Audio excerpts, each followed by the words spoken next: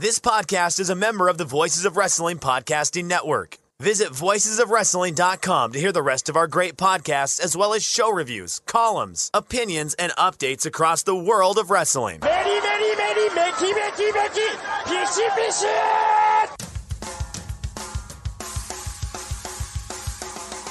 You are listening to the Flagship Podcast with your hosts, Joe Lanza.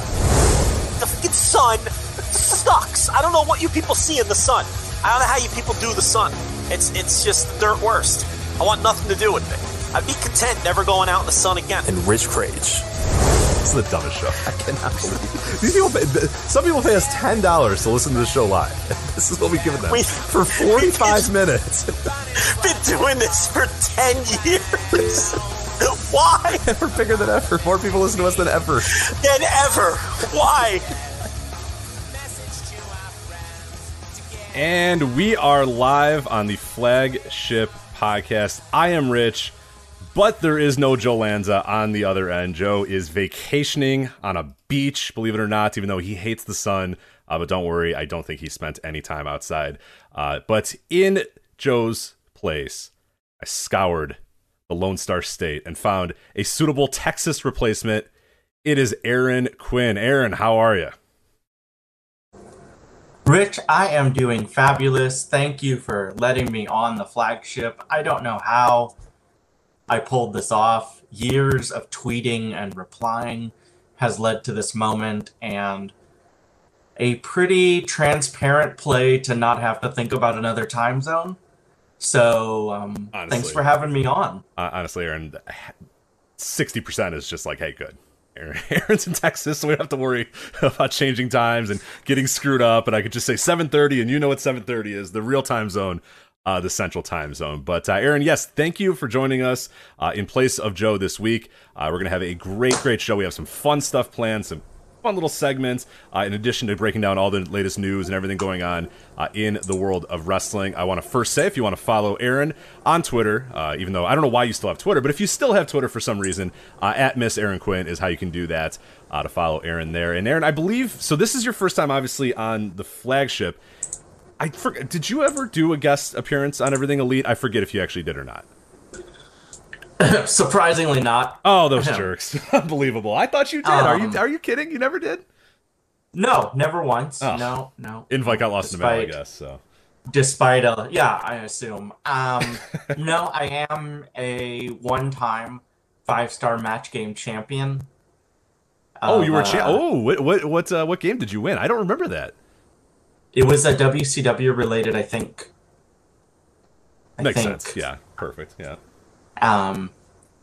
I think it was some sort of early 90s WCW. On brand. That definitely checks out for sure. We'll have Joe check that out, Joe Gagney, and he can let us know. So yes, you have appeared on the Voice of Wrestling Podcast Network before, but this is your first time on the Flagship. So there's probably a lot of new people that have not. Maybe they've seen you on Twitter, maybe they've seen you on the Discord or whatever. But let's dive a little bit into your wrestling history first before we get into a little bit of the news and everything else going on this week in the world of wrestling. So let's start out first, Aaron. How the hell did you become a wrestling fan, and why are you still watching wrestling? What is wrong in your life that has made you still, as an adult, enjoy watching professional wrestling? Never-ending sadness. Right. It's got to be something. It can't be crippling depression. Right. Yes. The earliest memory I have, and I don't know why I didn't back out immediately, was Brutus the Barber Beefcake. I remember flipping through the channels when I was 8 years old and seeing Brutus the Barber Beefcake throw a clothesline. It seemed like a very effective form of fighting, and I was curious. And I never stopped. And so, from there, I quickly discovered the WCW. Because this would have been around Clash 10 was the first WCW show I ever watched.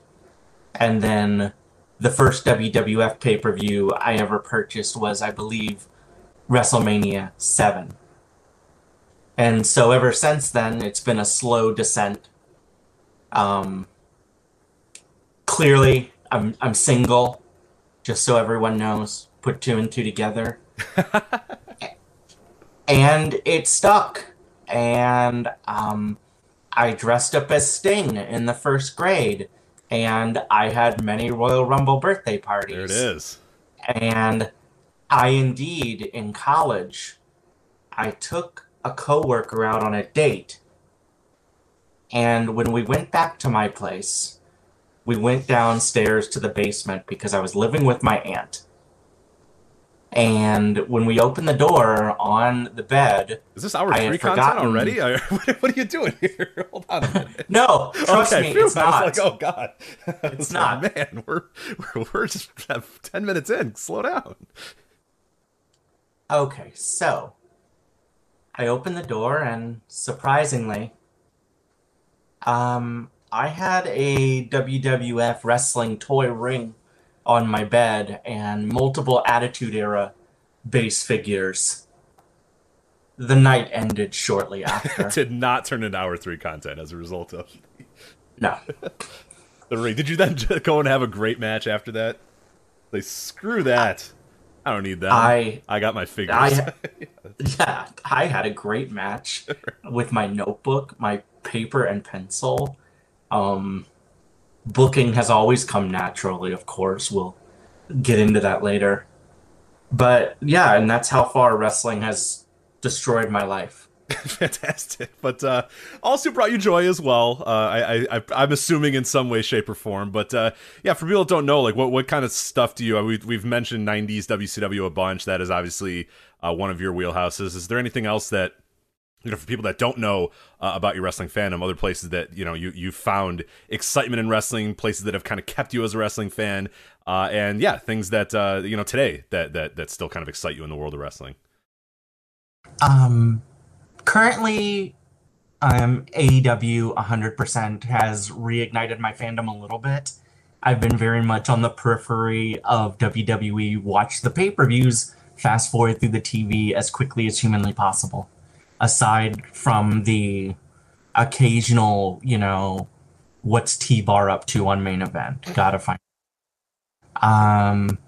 In the mid-90s, I started getting into ECW around early 95.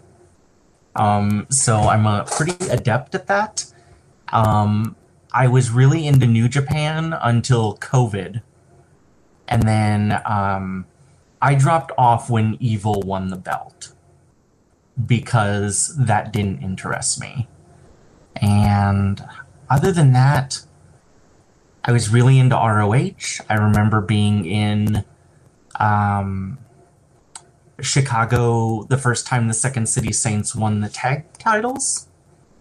So that was a great time. Ooh, I think we may have been in the same building that night. I'm trying to remember. That was okay, I got to get my ROH. And God, it's not the 5-star match game. What show was that? It was Reborn Stage 2. Yeah, okay. Okay. Oh, man.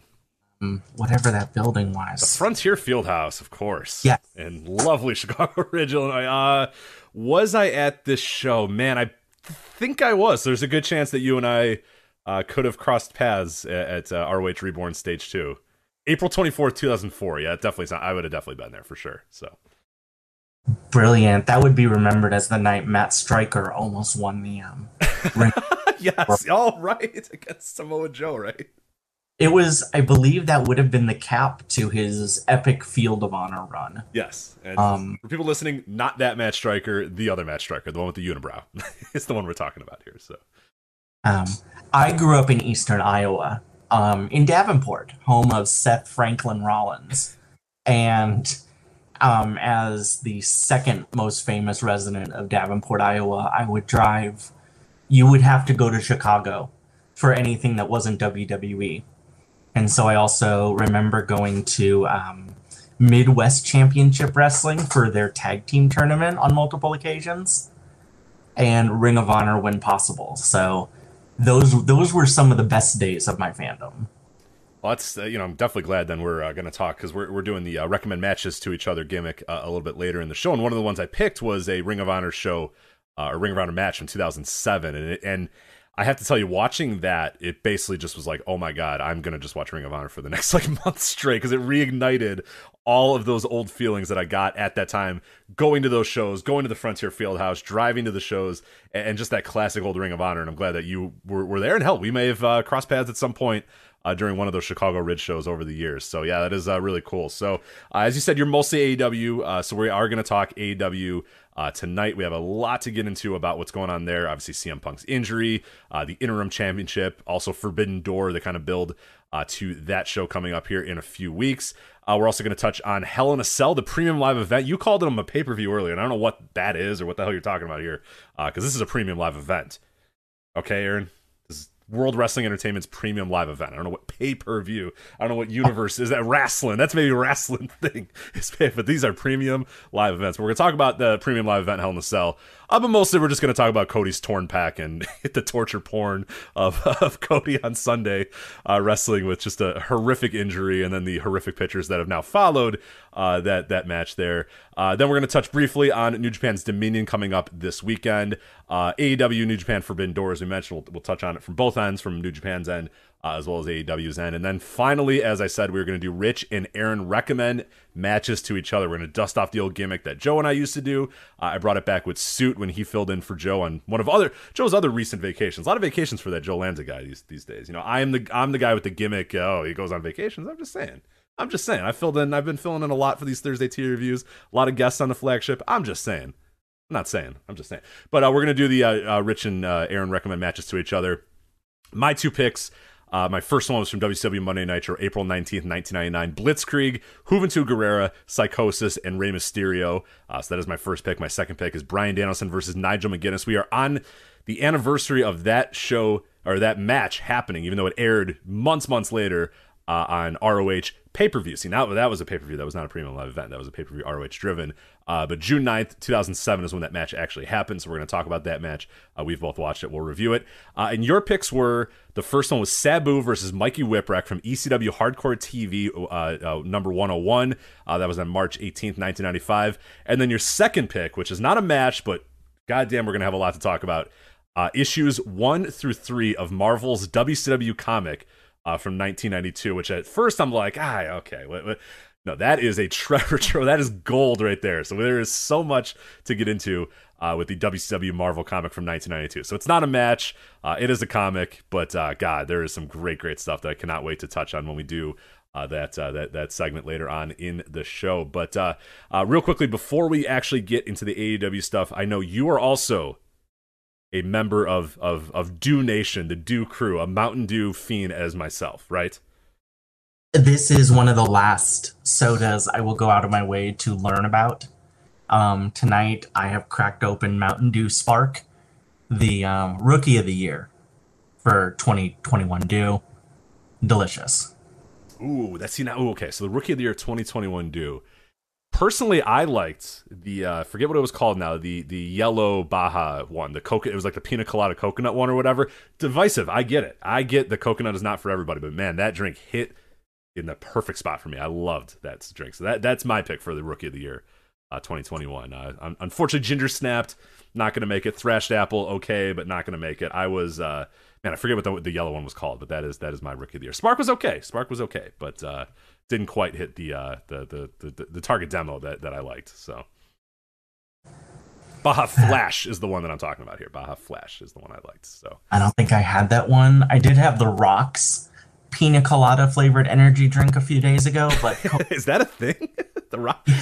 Yeah. I just learned that the Rock has an energy drink. What is this called? It's spelled something like OUA or something like that. Huh.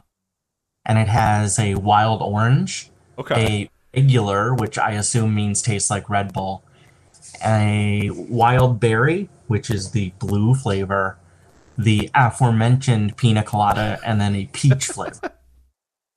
Fucking Rock.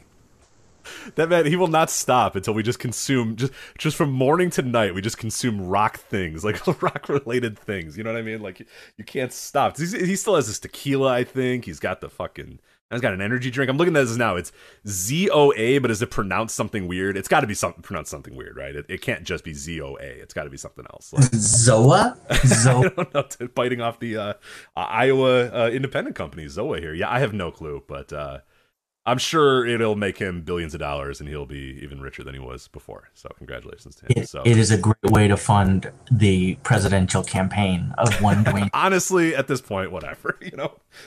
Sure, somebody asked me about that, and I was like, nah, you know what? Yeah, fine, whatever. Like, who cares? You know, sure, yeah, why not? Like, we've already gone down this rabbit hole. The Rock's fine. Who cares? I mean, he would mandatory COD every day, which I think is good for all of us. Is just mandatory. You must eat COD every day.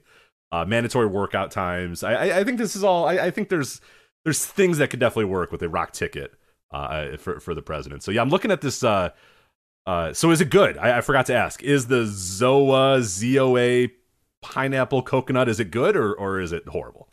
I think if you're into that flavor, I think it will hit the spot. Okay. I tried the white peach recently, which the ad has this wonderful Photoshop of The Rock with a lei around his neck. I'm on the official ZoaEnergy.com of course. site. And the white peach is very delicious. I'm now very intrigued by the pre-workout. I don't work out, surprisingly, so I wonder if I can still drink this. But this has the pineapple passion fruit, mandarin orange grapefruit, blackberry acai. I'm gonna get this guy to pay us here. This is a big plug for this energy drink. So yeah, hopefully we get that. Now you can still have pre-workout even if you don't work out. It just, you know, gets you a little tingly and fired up or whatever. So you're good. Yeah, don't worry. Work out from that stuff. I will take it on car rides. If I have a very long car ride, I will take some pre-workout and I'm good to go for a little bit. So the Noto chat room, a few people telling us that Zoa, not bad, to be honest. So I will have to try this Rock energy drink. Thank you for letting me know about this. See, and now there was a long time where I didn't have any soda at all. And then I decided that, like, for Flagship Patreon, I was just going to drink, like, gimmicks Mountain Dews. And now there's so many of them. And now I'm just drinking Mountain Dew right now. Like, why am I drinking this Mountain Dew right now? I have a Typhoon. I'm drinking another one of the Typhoons. They're too good. Now I have a whole case of these fucking things that I got to drink now. Still have a bunch of Thrashed Apple if anybody wants it. It's at my house, too. So, there you go. But I believe you have recently ordered the Typhoon. It's on the way. Is that correct? Well, that was a bit of a switch. Oh, no. I did not pull the trigger. I sat there, but then I got distracted by something else I wanted more, and I'll have to buy the what's the flavor that I'm buying? Oh, it came back. Everyone likes it. That flavor. I will buy it, but not till payday. Okay, fair enough. So yeah, I will have a delicious Mountain Dew Typhoon in your spirit here as we go on. But yeah, that's our brief Mountain Dew excursion here. A fellow member of Dew Nation and the Dew crew. You have to be a Dew Nation HQ member, obviously, to get some of these gimmicky great things here. But anyway, let's get to some of the other stuff. Oh, and Joe Lanza is in the No-Dope chat room. He said, "Don't worry, folks. Rich will not dodge. NWA always ready." We're going to review that next week. So Aaron, we have to preview that then. We do have to preview NWA always ready. So let me, I will fire that up and make sure that we get everybody ready for NWA always ready, which I am assuming has many matches announced, of which I know none of them so far, but I'm sure. Rick, I card pulled up here from the esteemed website, the SmackDownHotel.com. Fantastic. Well, go ahead then. Take it away if you got it. Should we jump into this? I think let's do it. Yeah, I mean, that's the lead topic, I think. I mean, yeah, sure, CM Punk is injured and relinquishing. Oh, no, he's not relinquishing the title, but they have an interim championship. Cody tore his pec and then wrestled on it. Stephanie McMahon may have been fired by her dad. No, yeah, go to the NWA Always Ready. I think that's definitely what people want to hear about. So, look, the universe works in mysterious ways. Injuries are obviously the cool, hip thing to do in wrestling right now. And Always Ready from the NWA this weekend on Fight TV has also been plagued by an injury, as Matt Cardona tore his tricep or bicep, one of the seps, and is not wrestling on this show either.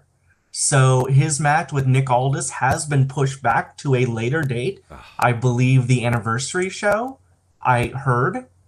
And the main event right now on this match card, according to the SmackDownHotel.com, always reliable, always premium news site, is NWA World's Champion Camille parentheses, lowercase c, versus Kylin King of AEW Dark Elevation. The main event in any city and any town in the world. So Kylin King versus Camille for the NWA World Women's title. All right. Rich, who do you got in this Lady Camille and Kyle? I'm going to say that Camille continues her reign atop the NWA Women's Division. I do not believe it's time for Kylin King of AEW Dark fame to get this win. So I think Camille retains here. I'm going to go with that as well. Kylin may be a king, but she will not unset the queen of the NWA in this bout. Rolling on, there's many titles, another theme in wrestling. Jax Dane will defend the NWA National Championship against Chris Adonis, purveyor of the Adonis Lock, a famous hold. Okay. As a Texas person, there's a lot of people on this card that I recognize and grimace at the thought of, but pretty exciting stuff here. The National Heavyweight Division really heating up. Oh yeah, it is. That again is a match that you do not want to miss this weekend for NWA Always Ready. I'm gonna go since we Texas is well represented on this show. I'm gonna go with Jax Dane retaining the NWA Heavyweight Championship. But hey, there's gonna have to be some titles that have to move here in a little bit. So maybe down the card we'll get some title switches. But I think Jax Dane retains over Chris Adonis. I have to go with my countryman Jax Dane as well. I mean, you can't get the lock on Jax Dane. He's too thick. He's too big. His shoulders are too wide. Like, how's that? No, Adonis is not going to be able to do it. I just don't think it's going to happen. I think Jax Dane wins. Too much experience. Too big of a boy. KG veteran, big boy. Yeah, there's no way. Next we have the NWA World Television Championship. Sorry, match made in fucking hell here. So. Pardon, sorry. Fox News alleged person Tyrus takes on Mims. I don't know what's Mims. I believe Mims is Matthew Mims, I think was his full name, if it's the same guy that I think it is. I clearly am well versed on my current National Wrestling Alliance, but I believe it is Matthew Mims, who's a pretty big dude and seems like a pretty cool prospect. I mean, I am going to hope and pray and beg that Mims, who I don't think I've actually ever seen wrestle, but I just gotta hope he beats Tyrus, because I don't think anybody needs Tyrus to continue to be the television champion. But yeah, I think if Mims is the person that I think Mims is, he's actually pretty solid, has a good look. Definitely somebody that'd be a far, far better TV champion than whatever Tyrus gives you. Well, yeah, I'm looking here. Looks fit. Looks like he's in great condition. And while Tyrus may be used to going on the 5, will his shoulders be put down for 3 this weekend? We'll find out. Oh, there we go. This is a great preview. NWA World Tag Team Champions La Rebellion, Bestia 666, and the slightly problematic Mecha Wolf 450. Slightly. I don't know if it's slightly. If you're problematic and Impact won't take you, Billy. Well, they will take on the Commonwealth of Doug Williams and the Stampede Stud. Yeah, did you see that? They were going to call. I am so upset that they released him now, because I love the idea of Harry Smith, Davey Boy Smith Jr. being called the Stampede Stud, like earnestly called the Stampede Stud on WWE television. But that did not happen here. This is a tough one. This is a toss-up. This is a coin toss, I think. I mean, I think Doug Williams and Harry Smith, definitely a chance that they take this home. They'd be great champions if they won it. La Rebellion they've been champions for a while too, so I could see this going either way, man. I don't know. That's a coin flip. I don't know. Mecha Wolf stinks. Had to deal with him during Austin's era of Wrestle Circus. Didn't enjoy it. I'm all Commonwealth on this. Stud, Doug, taking this one home. Rich, do you see the next match here? I do, and I'm feverishly Googling 2 of the members of this match to make sure I can find out who they actually are. But yes, go ahead if you'd like. So I know you're an expert of Pretty Empowered, so I want you to take this away. As the internet's foremost Pretty Empowered fan, They're going to be taking on the Hex. This is for the prestigious NWA World Women's Tag Team Championship. The Hex, which is Allison Kay and Marty Bell, two ladies who I don't know if they're spooky or not, but they're called the Hex. They're not that spooky. No, they're pretty normal. It is, you're right. The name is kind of weird because you would assume that they would put hex on people, but they just wrestle. So I assume that this would be a Jessica Havoc type joint, but no. AK Marty Bell against Kenzie Page of AEW Dark fame and someone by the name of Ella Envy, who I am going to remember all about her in just a second. Okay. Yep. Ella Envy Pro at Twitter. I mean, my memories are coming back to me. Yeah. Now. Oh, yeah. Apparently, she is wrestling's favorite pop star, is what I'm finding out here on at Ella Envy Pro on Instagram. She is wrestling's favorite pop star. Kenzie Page, some fun facts about her. Trained by Knox County Mayor or whatever the hell he is, Glenn Jacobs. Also, Tom Pritchard and Ricky Morton. So that's an illustrious crew that got Kenzie Page ready for the game. So we'll see if it's the experience, the work of Dr. Tom, Kane, and Ricky Morton pays off for Kenzie Page and Ella Envy. I don't think so. I'm not too confident in Pretty Empowered's chances here at Always Ready. So, well, I appreciate the message they're sending out. Empowerment is great, not just as a name for a show, but also something to feel in your heart. And I hope they ride that lightning to championship glory. Up next is going to be a sad moment in our sport. I don't know if I can make it through this match. I don't know. It's, the rush of emotions that are going to be coming through this one. But yeah, go ahead. We have to do this. We got to do it. It's it. It's over. Final chapter. Oh, okay. Yeah, compose yourself. That's all right. Take a breath. Take a minute if you need. This is big. This guy's meant a lot to me for a while. When you're growing up, some people anyway. Everyone knows my story and they know how this person was a part of it. Aaron Stevens' swan song when TNA Impact star Rex Stevens. Is that what it was? Did you make that? Aaron Rex. Aaron Rex, that was it. Yes. Liberace Rex will take on former NWA World Champion Trevor Murdoch sliding way down the card. Yeah.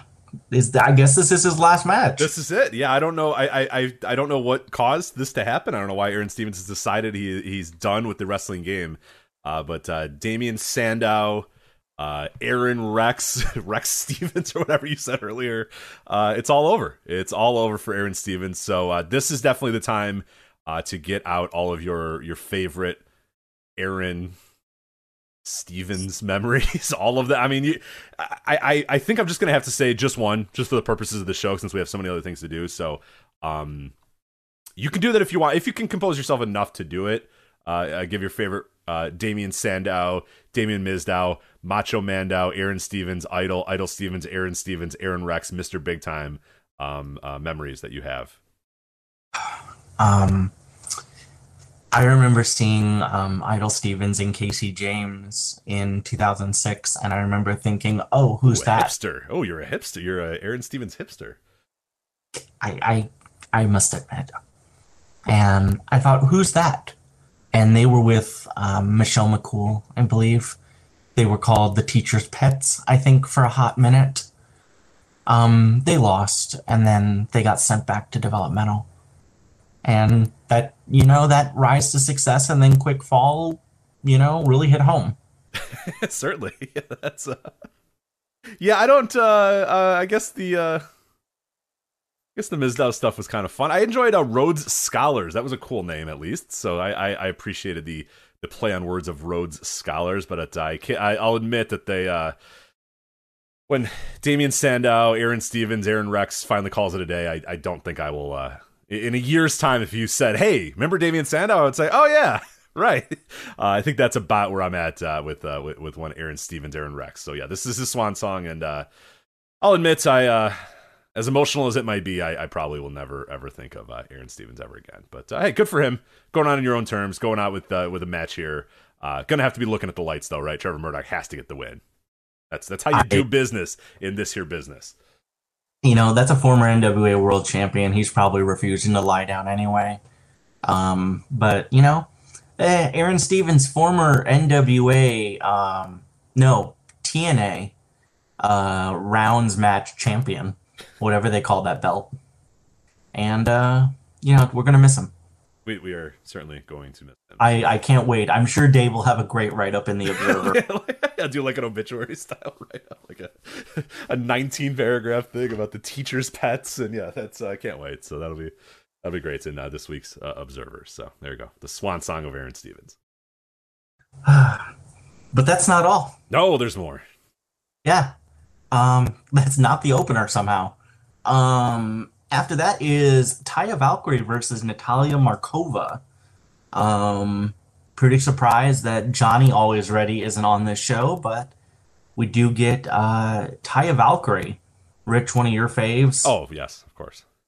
What do you think about the Deep Division, the NWA World? Yeah, it's not great. It's certainly not great. There is some talent on there. I mean, I do like Camille. I think Camille has some talent. Taya Valkyrie and Natalia Markova, I don't know that I'm looking forward to that very much, but that feels like something the fans will enjoy. There's will be a lot of cleavage, so I'm certain the fans at the Knoxville Convention Center, I'm sure will be very happy to see the cleavage that they're going to see here, because these are two women that definitely excel in that. They may not excel in the ring, but they excel in sporting cleavage. So good for them. As a woman who is on the show with you, I'm just gonna look down at myself and feel very insecure now. I'm going to attempt to make Rich as uncomfortable as possible. Thank you. Yeah, appreciate it. But no, I don't know. It really falls off a cliff, that division, very quickly afterwards. Like, the Hex is not that great. But I don't know. Yeah, this has a chance to be really bad. But I don't know. Where do you stand on Taya? Because I see a lot of people that really do think that she's solid. And I've seen some stuff with Taya that I enjoyed. But, man, I don't know.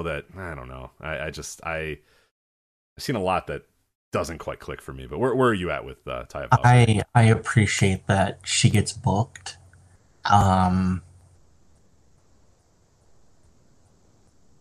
that was it. All right, there you go. There's one more match, I'm led to believe, right? Yeah, and speaking of cleavage, if you're wanting more of it, in this match, a three-way match, it'll be the Mortons, Ricky and Kerry Morton, which I assume is his son? Yes.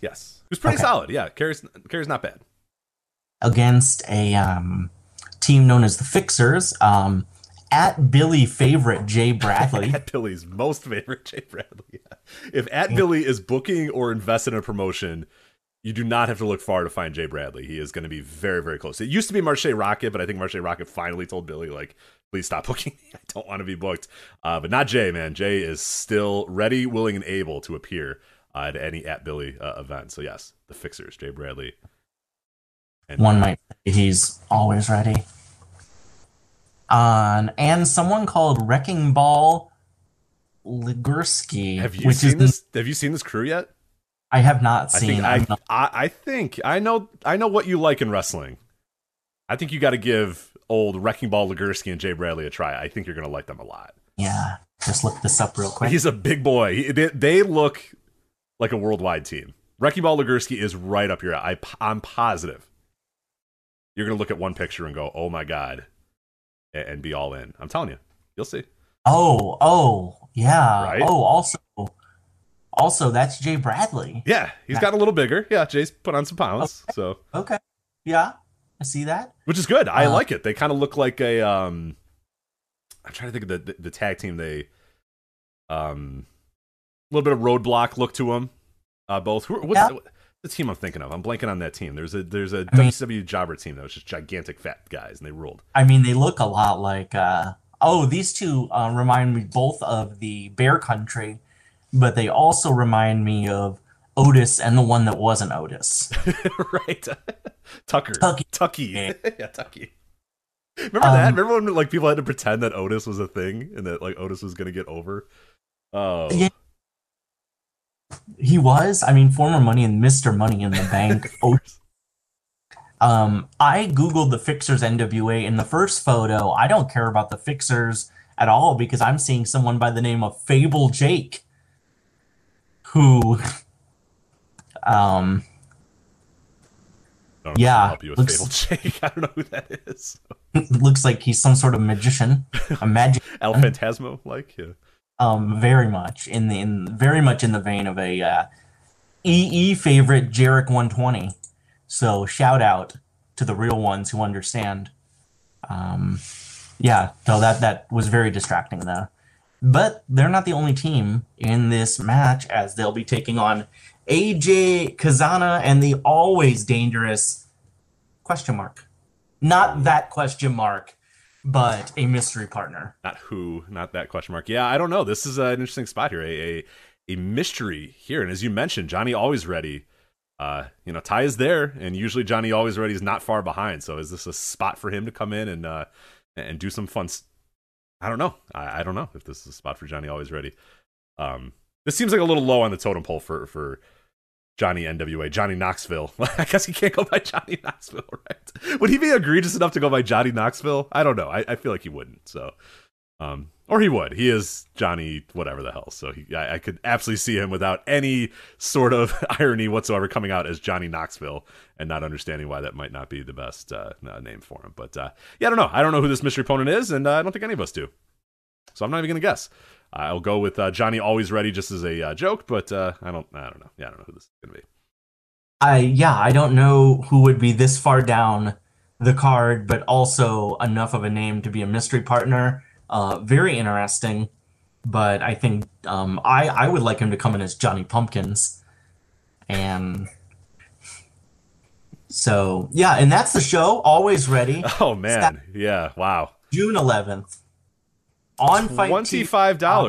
$24.99 on Fight TV there. So make sure you do that. Voicesofwrestling.com/fight, by the way, if you want to order that show. It helps us out a little bit. So I know don't all do it at once. You don't want to crash the website at once. So maybe form an orderly line and order, talk in the Dodo chat room, DM your fellow Flagship listeners and make sure you guys form an orderly line and order one at a time. Because, yeah, we don't want this website to crash and then nobody be able to order Always Ready for this weekend. So imagine Matt Cardona goes down and you don't have Brian Myers on the card yet.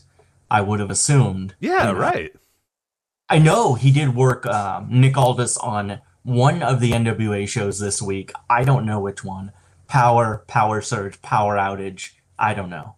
But that would seem like the obvious play. Rich, is there some kind of code people can put in? Is there a link people can go to? There's nothing. Just voiceswrestling.com/fight to order NWA Always Ready. And I'll be honest, like if you put if you put Aldis and Cardona on that show, it's not a horrible show. Like it's not good, but it's not a horrible show. You take that match off, man, and wow, yikes! It's a really lacking some punch there. But there you go. That is NWA Always Ready. We will review it. Oh God, next week on this on the Flagship. So there you go. All right. Well, now that we've fulfilled that, yes, big of course, to Joe pointing that out. Yeah, thank you, Joe. Very. Now 30 minutes of it lost to NWA Always Ready. I enjoyed the hell out of it. That's a good preview. This is the Flagship, and it is Flagship tradition that even if Joe's not here, we still have to cover the National Wrestling Alliance. So Aaron, I'm glad you filled in very admirably for NWA. I feel equipped enough for this, but Rich, big question now. Before we get in, I know Punk's hurt. Cody doesn't have an arm anymore. Stephanie has been cut out of the will. But Rich, did you check out NXT 2.0 in your house? It was I did not. I did not. I will tell you that that Joe Gagney, who has filled in many times on the Flagship when Joe is gone, messaged me on Tuesday and said, "Hey, if you need somebody, I watched In Your House this weekend." I was like, that actually makes me not want to pick you because I don't want to watch In Your House. So no, Aaron, I did not watch In Your House, but I take it you may have. Oh no, absolutely not. That's why I asked you. Oh yeah. Okay. No, I stared at the sun instead. So yeah, I did miss NXT 2.0 In Your House. So I'm led to believe that I know that I did see a GIF of Wendy Chu ripping up a pillow and then trying to take like her nightie off and then it not quite working or something. So yeah, I saw that. But Okay. that is all I know about NXT 2.0 in your house. And I think the Latin crew has to hang out with the Italian crew now or something. So there you go. That is correct. Yeah, the Dawn of NXT, Tony D'Angelo, a accurate portrayal, or so I'm told, of mobster, now also runs with Legado del Fantasma. Yeah, okay. I will say, you know what? We're gonna get some awesome skits. It's gonna be Tony being like, "Hey, this is Master Jolie," and they're gonna like eat it and be like, "What is this?" Like, because we're gonna get that right. Like, we're totally because remember NXT 2.0 did the thing where I forget who it was, but I don't know if it was Io or somebody like took somebody to eat sushi, and they're like, "What is this sushi?" Like, it's 2021. Zoe Stark. Yeah, Zoe Stark was like, "Wow, what is this stuff? It's uncooked fish, gross." I'm like, it's 2021. Like, there's no way that any human being on Earth doesn't know what sushi is at this point. Like, it's not 1982. Like, what are we doing here? So we're totally getting Tony D'Angelo taking them to his favorite Italian restaurants and being like, "Yeah, this is spaghetti," and they're gonna be like, "What is? Yeah, oh my god!" Right? Which actually might rule. So actually, on second thought, I'm all in on NXT 2.0 again. This sounds incredible. Well, Rich, with that said, then I guess we don't have to go over this show. But can you name the two other members of Tony D'Angelo's family? Tony D'Angelo's. Is that what is it called? Tony D'Angelo's family, or is it the D'Angelo family? Is what they were family. Okay, man, I knew one of them last week, and now I think I forgot who it was. Oh man, it was. They have like cool names. It's like Fat Stacks and like something like that. One of them is Two Dimes is one of them, right? I forget what the other guy's name is. There's Two Dimes. Two Dimes. But I don't know what his actual name is. It's like. One Two is Dimes Tony Touch or something like that. I forget what it is. So. One of these men is Channing Lorenzo, and the other is Troy Donovan. And Troy, okay, so Troy Donovan is Two Dimes, right? I don't know. Okay, and then I don't know what the other one. The other one's like Fat Stacks or Stacky or something like that. I forget. It's something with Stacks, but I couldn't tell you. It is just Stacks. Just Stacks. Okay, there you go. So it's Fat Stacks would probably be a different subculture. Right, that's true. And Two Dimes is literally just ripped from an Enzo Amore joke. So, creative again. So, that is NXT.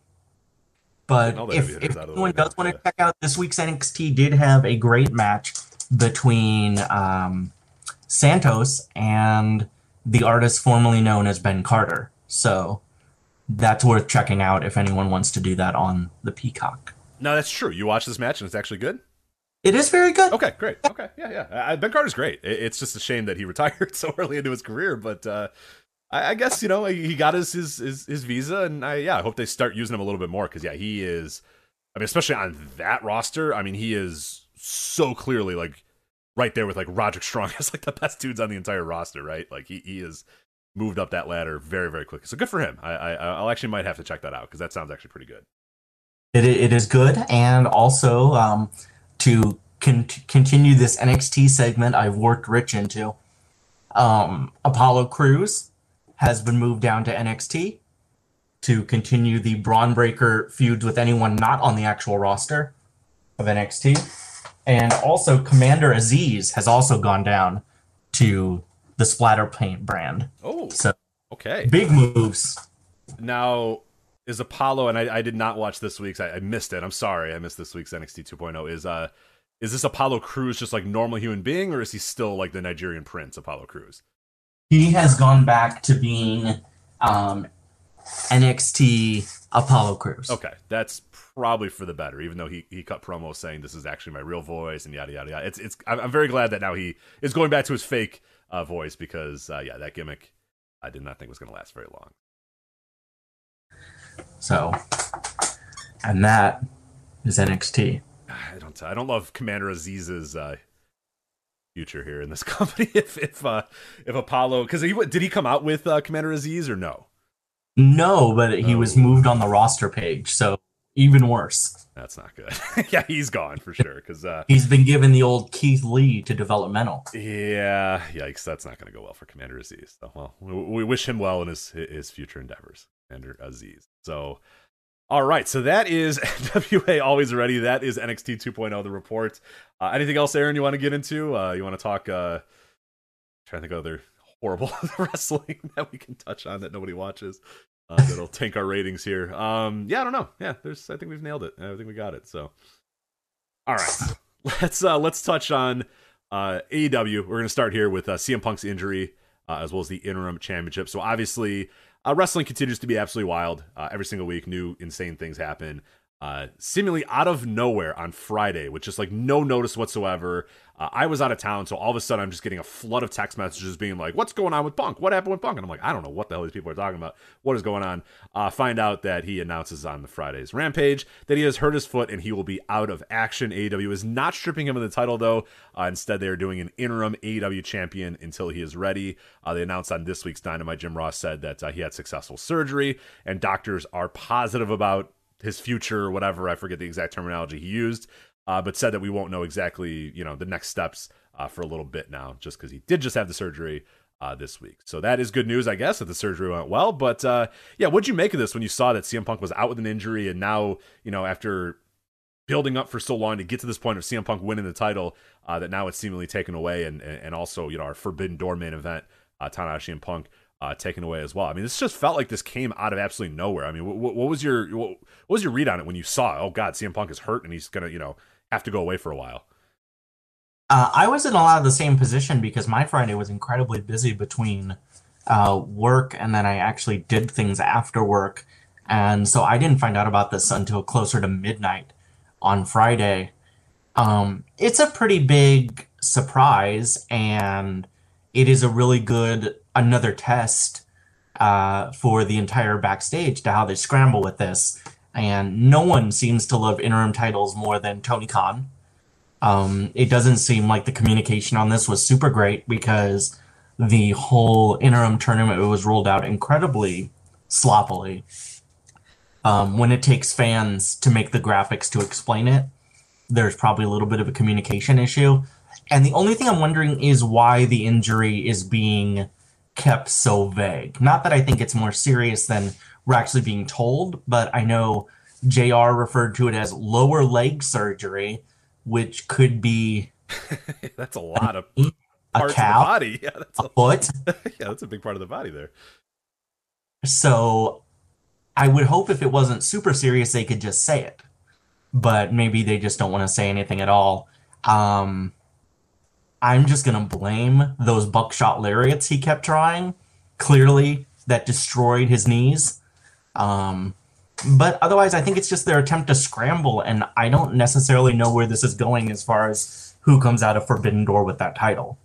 It is really weird. Yeah, the injury kind of caught me by surprise, because obviously if you watch Double or Nothing, he does, the 2 buckshots and kind of falls and trips or whatever, and you're like, all right, well, he just fell and tripped. And it didn't look like an injury, and it didn't seem to, change the match at all. He kind of got right back up and did it. It's just, it felt like, hey, he's, that's a little bit of too of an athletic move for CM Punk to do.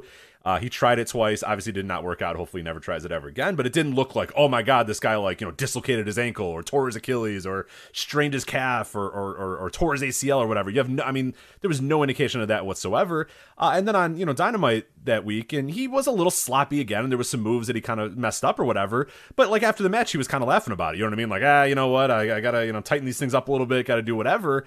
And people just kind of said, you know what, he's trying some stuff. He's maybe going a little bit above, his athleticism level, but yeah, whatever. And then all of a sudden, 2 days later, it's like, yeah, I gotta go away now. My foot's hurt, and it's like, whoa, what happened? Like, when did he take his boot off and then realize, oh my God, my ankle? Or like you said, I think the vagueness of it is really weird. If it was like, hey, he, sprained his ankle or, broke a bone in his ankle, it's like, oh, okay, yeah, that makes a little bit more sense. Did he break a toe? Did he strain his Achilles? Did he tear his Achilles? Did he tear his calf? Did he strain it? We don't know anything. Like you said, it's a lower leg injury that needed almost immediate surgery. He was in getting surgery days after, 3 or 4 days afterwards, he's getting surgery on this thing. But it's also not serious enough that they think that they need to strip him of the title and are instead going to do the interim thing, But then you're left wondering, well, how long are we doing the interim thing? There's just a lot of weirdness with this. And I just wish they would say, hey, it's, this is what's wrong with him. And then you could say, okay, well, that sounds like an injury that he'll be out like 2 months. Okay, now we have a more clear idea of how long he's going to be out for. Or, oh, it's this injury, it's going to be 6 months. That's going to be a while. But right now we have no clue. It could be anywhere from he's back in 3 weeks to he doesn't wrestle again this year. And I have no clue which it is. And I think AEW... do they know, or are they just being vague on purpose? I don't know. It's a very, very weird situation. I think there's probably a bit of a scramble because Forbidden Door is at the end of the month. And I'm sure they want to have a world title match on there. So even if Punk is maybe going to be out for 4 weeks, there's already a precedent set that we'll do an interim title even if someone's going to be out for 2 weeks. Right. I'm just going to say it right now. I think we're going to get Tanahashi as AEW champion for a little bit of the summer. Because I don't see another direction that they can go where it really is intriguing at all. Especially after the result of Wednesday. It's a really weird... Yeah, and I'm with you. I think, for people that do not know, the way they're going to do this, they're going to do an interim title, and like you said, nobody loves something as much as Tony Khan loves interim championships. Like, he just absolutely loves them. And try not to hate something as much as Joe hates interim championships, because as much as Tony loves them, Joe despises them. I'm kind of agnostic about interim champions. I think they're kind of silly and goofy and kind of dumb, but I get it. In this case, I absolutely get it. He wants to say that there's a title match. He wants to say that there's going to be a champion. And I think that there's some real creative ways that this can go. And I think, now what we have is Jon Moxley, who on Dynamite won the main event match, defeated Kyle O'Reilly, who won the Battle Royal. So then it's Jon Moxley versus the winner of either Hiroshi Tanahashi or the winner of a Hiroshi Tanahashi-Hiroki Goto match from Dominion. So one of those two men then will face Jon Moxley. I would really have to assume that it's going to be Hiroshi Tanahashi that's going to be facing him. I would be absolutely stunned, flabbergasted if Hiroki Goto does it. Now, I would love... that would be incredible in the United Center, hearing the, dun, dun, dun, dun, dun, dun, dun, dun. So Hiroki Goto comes out and 20% of the audience goes, yeah. As the other, percentage of the audience goes, what the fuck is this guy? I don't even know who this is. So I would love it. But I'm guessing it's going to be Tanahashi versus Moxley. That actually works with the story that they've been doing lately in New Japan America, where Moxley's trying to face Tanahashi's trying to, duck him, that sort of stuff. So it works with that. And like you said, I think the way to go with this would be Tanahashi wins, and then you have something fun there where he's maybe defending this interim title in New Japan. Maybe he has the ability to come back and forth a few times and defend it on AEW television. AEW has enough titles. They can live for X amount of months without having a quote-unquote world champion. I do not think it's going to kill their company if that happens. And then what you can set up, and it does kind of feel like we might be going in that direction. We'll find out, I guess, at Forbidden Door if they're going that direction, where then you could have CM Punk defend his AEW title against Hiroshi Tanahashi's AEW interim title, be it at Wrestle Kingdom, which would be really cool, or be it whenever Punk is ready to go and ready to do this. Maybe it's all out. You know what I mean? Maybe it's as soon as September or whatever. I think that's a really cool story too. So they go back to that match that they wanted to build. It's just under slightly different circumstances, and then you can leave exactly the same way you were going to, with probably Punk winning and becoming the undisputed champion. So I think there's some interesting and fun ways they can go about this. It did seem like a mad scramble in the last few days to kind of get this all together. But I think ultimately when Forbidden Door is done, we'll have a more clear idea, obviously, of what's going to happen moving forward. And I think it could end up being a lot of fun, ultimately.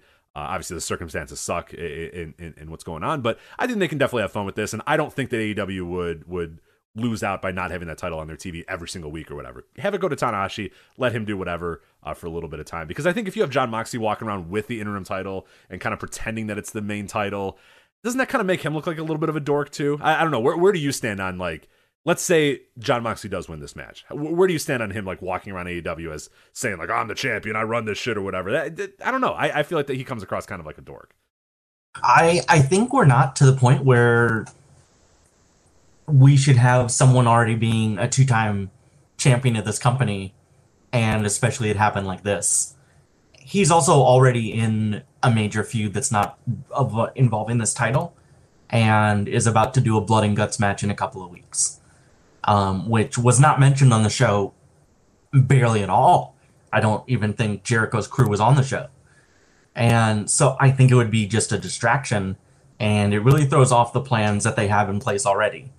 So for all those reasons, I don't think there's any reason to belt up Mox again. It would feel like a little bit of a rehash. It is the least interesting option. Kyle O'Reilly would have been even more interesting, I guess, but that was not going to happen at all. So yeah, I think it would leave Mox in a place where he has an achievement, but it doesn't really count. It totally distracts from his feud. It threatens us all with a Chris Jericho world title match again. I think Tanahashi is the best option to go for. I think it would throw more intrigue around the eventual Punk match, because I think we all assume, well, Punk's going to beat Tanahashi. That's the reason he's wrestling Tanahashi. But if they both have belts at that time, that, cast a little bit of doubt, at least more doubt than there was there at the beginning. So it's easily the more creative direction to go.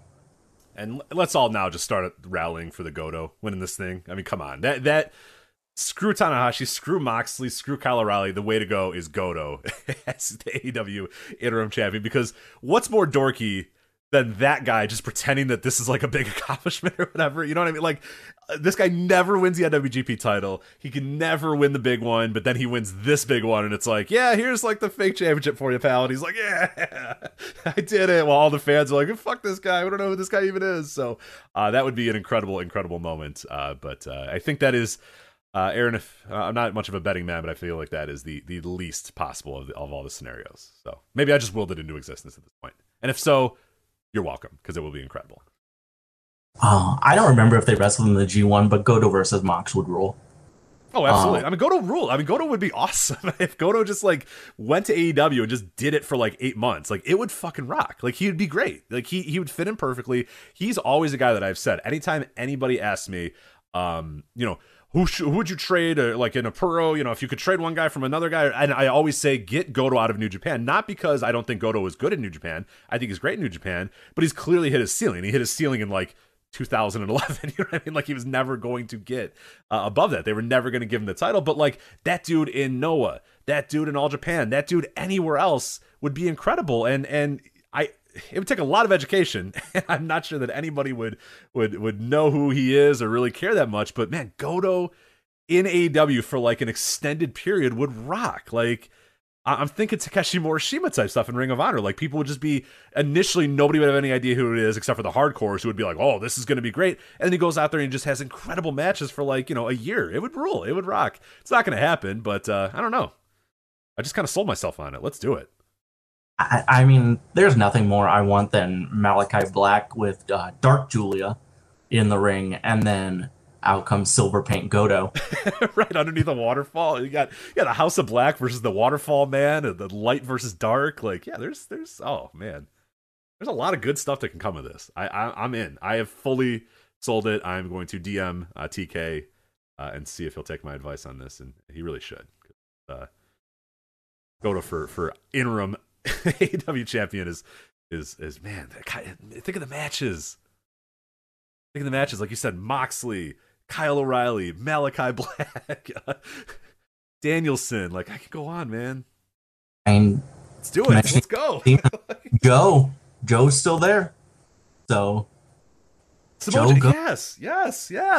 You're right. Let's do this. Come on, Brock Anderson. Brock Anderson. Brock Anderson. Strap him up. Right?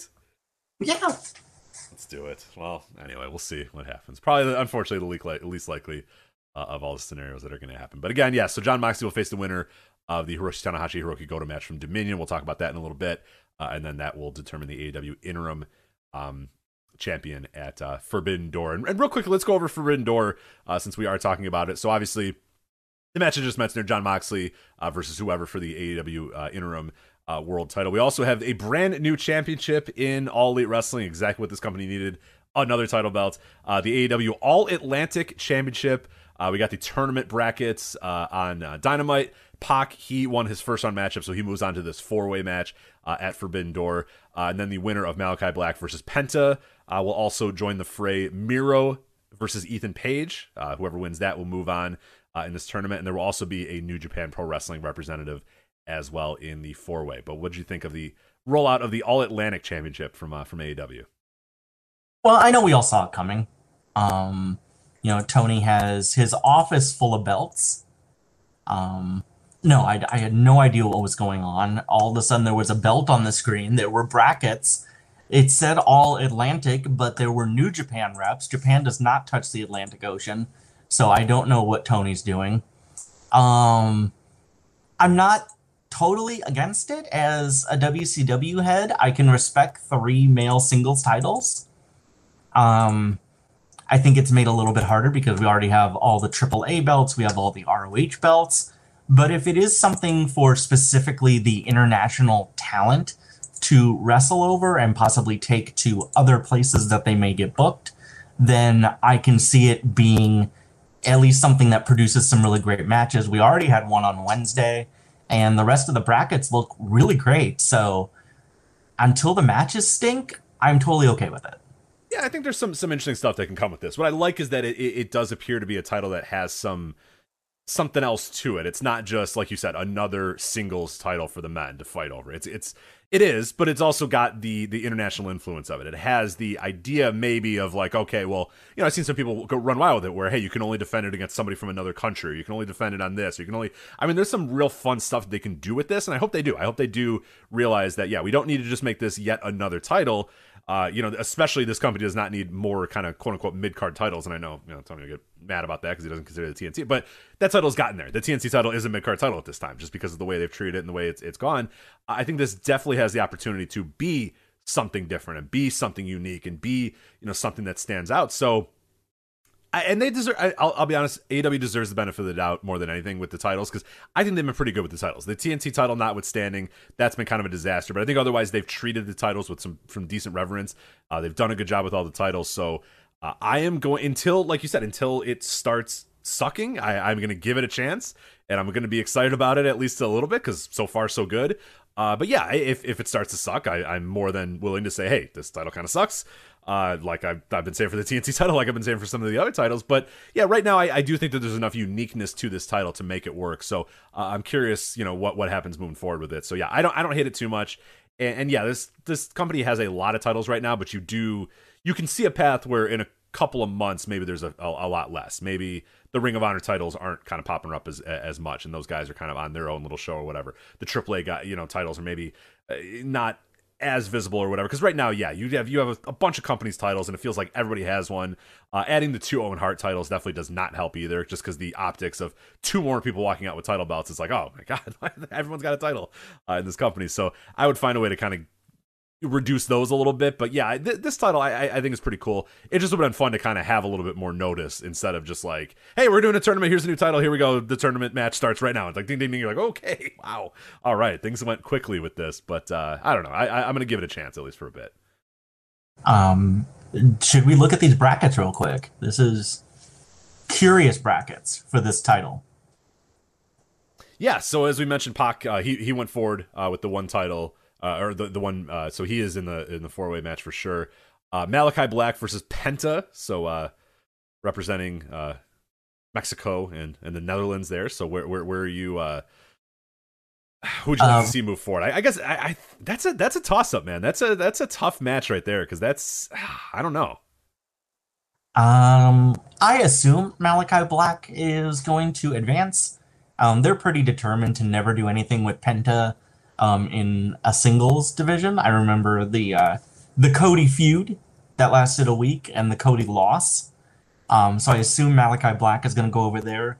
But the reason, Rich, I really wanted to talk about these brackets is, has there ever been a more easily predictable match than Miro, who is going to kill God, versus Ethan Page? All ego Ethan Page? I don't know. I feel like that's a toss-up. I mean, you got world killer, man who wants to defeat God, as a flexible wife against Ethan Page, guy who collects toys. So I don't know. I think it's a toss-up. And not even the most preeminent toy collector on the internet. Right. he's down the rung in the pantheon of wrestlers who collect toys. Yeah, So it's a tough spot to be in. That's a strange one. Where Malachi and Penta, I do think that there might be, like, I honestly believe that might be a tough one. That maybe they decided Penta, they wanted him to move forward. I'm guessing it's gonna be Malachi Black, obviously, because Pac already went forward for that team. But that one's there is 0% chance that all ego Ethan Page defeats my main man Miro here. So yeah, I think you can pretty much lock it in. With Miro and the New Japan representative, are they just picking a dude, or is there a match? Like, we'll talk about it. Dominion. People have circled one match on Dominion. And if that is the match that determines who is going to be in this 4-way, then oh dear God, I don't know if I like this title anymore. But I think as far as I could tell, they're just gonna pick a dude and put him in there. But I guess we'll see what ends up happening. The way this sets up, it looks to me like a New Japan Pro Wrestling contest for this. I guess we'll look at the card later. I'll have it pulled up here. Oof. The only thing that disappoints me is that this is ending in a 4-way, because Yes. I would love a singles Pac and Miro match. Yes, I'm with you. Yeah, why I can't believe it. I didn't know that. It was not until later in the show that I realized, like, wait a minute, they showed the bracket again later in the night, and I don't know if they initially said it or I missed it when they first said it, but they're like, yeah, we'll have a 4-way match. And I was thinking, oh man, I thought we were gonna get, like, because that sets up for like 4 more really cool matches. It's Miro versus some New Japan representative, which would rock, right? That'd be cool. Then Pac versus either Malachi Black or Penta. I mean, that has some fun stuff there with Pac facing his stablemate or Pac facing Malachi Black. And then, yeah, like you said, you can go through and get Malachi Black versus Miro, Pac versus Miro, Pac versus whoever that is from New Japan. Like, there's a lot of really fun matches, but instead they're just going to throw it onto a 4-way. I don't know. I was really disappointed by that, because I don't like multiple man matches, and especially in the end of a tournament, I would just love to see 2 extra good matches in this tournament. I like multiple man matches, except when it's to decide a brand new singles title. And Rich, I just pulled up the Dominion card. I think I know the match you're talking about. No, it can't be that match. It can't be. I just won't accept it. Oh, no. I mean, I can find a few matches on here that I would prefer that it was, but oh dear God. You know the match I'm talking about. We'll talk about it in a bit. It can't be that. It can't. It just can't. No, I mean, it could be, yes, but also no. So yeah, All Atlantic Championship. Could be a lot of fun. And they've devalued the TNT title. Now, one thing I did want to say about Dynamite was I felt like there was a lot of course correction on this show. The Wardlow clearly is up in line for the TNT title. They're blowing off the Mark Sterling storyline next week, which sounds like they're just going to speed run that. And so it felt like a big course correction to some of the complaints of last week. Yeah, I agree. They did kind of get things on track a little bit, and I liked Wardlow's promo. I like him kind of establishing the TNT title, and there was some people that didn't love that he was like, this title's been a disaster and the title kind of sucks or whatever people say, but like, we all know it, you know what I mean? Like, it's not, you don't have to lie and pretend that the TNT title is actually good and the matches have been fun and it makes sense. Like, I like that Wardlow was just like, this title kind of fucking sucks, let me win this thing, get this back on track. Like, we all know it, right? So I kind of like that. I appreciate the honesty there, where it's like, no, we can just say this has not been great. We're going to get things moving in the right direction. So I like that. But no, I'm with you. I thought it was a really good episode of Dynamite. I know there were some complaints here and there, but I thought 2 great matches, a lot of good storytelling, I thought, throughout, establishing things in the right direction, getting Forbidden Door ready, and also then, I thought a pretty good battle royal too. So I had no real complaints with Dynamite. The women's match, Maria Shafir, I don't know about that, but otherwise I think it was pretty good. Thunder Rosa worked her ass off trying to make that match good. I don't know if it's ever gonna. I get very concerned when they don't even have a women's match announced going into the show. I don't know what the infatuation with Marina Shafir. There's so many other women on the roster. Literally, you have women from overseas who can't get on TV, and Marina Shafir is never going to have it. She's been trying forever. She's almost as old as me. Like, just don't. I'm done. Wardlow versus 20 men next week is going to rule. The plaintiffs. Did you see the poster? It said Wardlow versus plaintiffs. I love that so much. Okay, that's genius. That's genius. There's going to be many power bombs thrown next week. Wardlow versus 20 men next week is going to rule. Give the point. Okay, that's genius. There's going to be many power bombs thrown next week. That's genius. There's going to be many, many power bombs thrown next week. And I was one of the people who was finger wagging because I really felt like the MJF hullabaloo last week really, really shot that whole Wardlow push right in the foot. Just between the no selling of the whole match and Wardlow just wrestling JD Drake. I'm glad that it looks like they reestablished where he's going forward, because I don't think last week helped him at all. No, I'm with you too. Yeah, and I think we talked about that in last week's flagship. It was like you had to do this MJF story, and okay, we get it. But then he has to come out and not really sell the injury, not really sell that he was taken away on a stretcher, do his thing, and then he just completely took over that show, and then like completely forgettable. Like an hour later, Wardlow just goes out there and faces JD Drake, and it's just like, all right, and we're just back to the same shit where Wardlow's just beating up jobbers or whatever, and yeah, you definitely need something a little bit more than him just beating up jobbers. And I guess the idea is him beating up 20 jobbers, which I am into. Like that is enough for me. That will placate me at least for a little bit, to then kind of get rid of the Mark Sterling story, get rid of that, and then work your way up to him actually winning the TNT title. So it's a nice course correction, like you said. Beat everybody up, mow down a bunch of dorks, and then move on to whatever the next step in Wardlow's career is. So I'm definitely here for it, and that crowd is going to go absolutely nuts for each and every one of the 45 power bombs they're about to see next week on Dynamite. So. Oh. All right, let's. You done with anything more you wanted to bring up about AEW, CM Punk interim title? Anything else on that? Or? No, I think we covered it. Yeah, very exciting.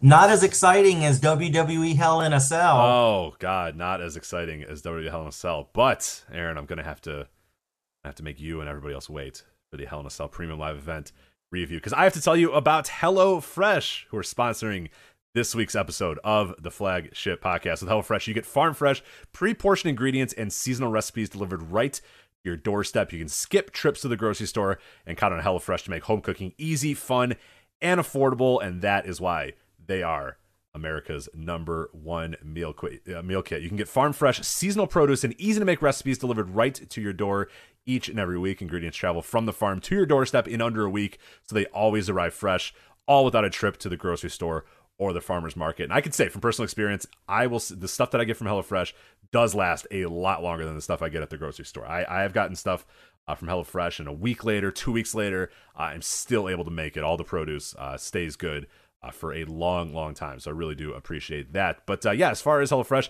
you can pick your favorites from over 50 different weekly meal options and skip weeks when you need to, which I did this week. The nurse was going to be out of town, so I was like, well, I don't need to cook for myself. Who cooks for themselves? Cooking for one? Nah, I'm not doing that. Change your delivery date, update your preferences, all that you need to do in the HelloFresh app. HelloFresh has fit and wholesome recipes for satisfying and nutritious meals that can make you feel good, with 6 recipes per week to choose from, including low-calorie and carb-conscious options. You can also customize your favorite dishes with their Hello Custom offerings. You can swap out proteins or decide for another, upgrade for a more luxury experience, or even add protein to a veggie meal. That means more choices, more variety, and more meals truly tailored to you. So we have a very good deal for you guys. Go to HelloFresh.com/VOW16 and use the code VOW16 for 16 free meals and 3 free gifts. Again, that's HelloFresh.com/VOW16 and use the promo code VOW16 for up to 16 free meals and 3 free gifts. Again, HelloFresh, America's #1 meal kit. Go to HelloFresh.com/VOW16 and use that promo code VOW16 for 16 free meals and 3 free gifts. All right, let us get to Hell in a Cell, a premium live event. Nobody cares about the rest of the show. Let's just talk. We're going to talk about the whole show. But we have to start with Cody working the main event with a torn pectoral muscle. We heard over the weekend that Cody injured it slightly on Raw. Then, like an absolute maniac, was lifting weights on a torn pec, which guess how that goes? Not great. You tear it even more. So he tore it even more. It started as a slight tear, turned into a full tear, and then we weren't sure. And then somewhere along the line on Sunday, we got the report that Cody is still on the books to wrestle Seth Rollins at Hell in a Cell. You, me, and probably everybody in the world thinking, all right, he's going to come out. There's going to be some schmaz. The guy's going to attack Cody. They're going to take him out of the match. And then on Sunday night, we were treated to the American Nightmare, Cody Rhodes, taking off his robe and revealing his gigantic, horribly bruised, ripped, torn pec and then the psychopath wrestled a 25-minute Hell in a Cell match. Aaron, what the hell is this guy doing? And did you love it? Did you hate it? Where were you at with watching Cody Rhodes with a torn pectoral muscle wrestling in a Hell in a Cell in the main event? I mean, it's his choice. I screamed, and the friend I was watching this premium live event with also screamed. Absolutely horrifying. But if he wants to do it, I think it made the match 1,000 times more compelling than it would have been otherwise. I was not excited for Cody and freaking number 3, but once that happened, I was hooked the entire time. I think they delivered a great match, and there was just a fear that at any moment the whole right side of Cody's body would shut down. And scary, but exciting. So major props to him. I think he probably saw this as a moment that he could cement really his Mick Foley off the top of the cell moment, and he went for it. And I think it's going to pay off for the rest of his career. Certainly, yeah, and I think that's the angle that I have taken from this as well. Is I'm kind of like you. It's look, it's not my body, for the record. Like if this guy wants to put himself through tremendous pain for our pleasure, more power to you. It is pro wrestling, that's part of the game. Injuries are a part of the game. With that being said, like it's also I think a little bit different, like because you're absolutely right to compare it to Mankind falling off the cell and pretty much gaining the trust of Vince McMahon and doing all that sort of stuff. Cody's kind of doing the same thing as well with this. He is saying, look, I don't want to give up this main event. I don't want to take this main event away from people, so I will wrestle with the torn pec. And he knows damn well that this is something that is going to just endear him to forever in this company. Like Vince McMahon will never forget this. He will definitely be rewarded in the future for this. I think fans will, gain an extra level of respect for this guy as well. And the good part about this too is that we're not talking about head trauma. We're not talking about, stuff that could actually change and alter someone's life. Like it's a torn pec, and like, yeah, it sucks, and it's a big injury, and it's a tough injury, and it's probably a very painful injury. But at the end of the day, it's still a torn pec. Like this is something that he can easily come back from, unless he created even more damage by wrestling this match. It was probably just gonna kind of suck and hurt a little bit. But if he could get through the match and do it okay, then yeah, he's probably not any worse for wear than he would have been just kind of sitting at home. Or whatever. He's still going to need the surgery. He's still going to need to get it all fixed or whatever. So yeah, it is his Mick Foley moment, but it wasn't like, Mick Foley had to almost quite literally die in the ring to kind of prove, hey, I belong at the top of this company, or hey, you deserve to put your trust in me. That's not quite what Cody's doing here. And so I can't get too, because there was a lot of like, safety police people being like, oh, this is horrible for the wrestling business. This is awful. Like, I don't know, man. Like, I don't think it was that horrific or that terrible.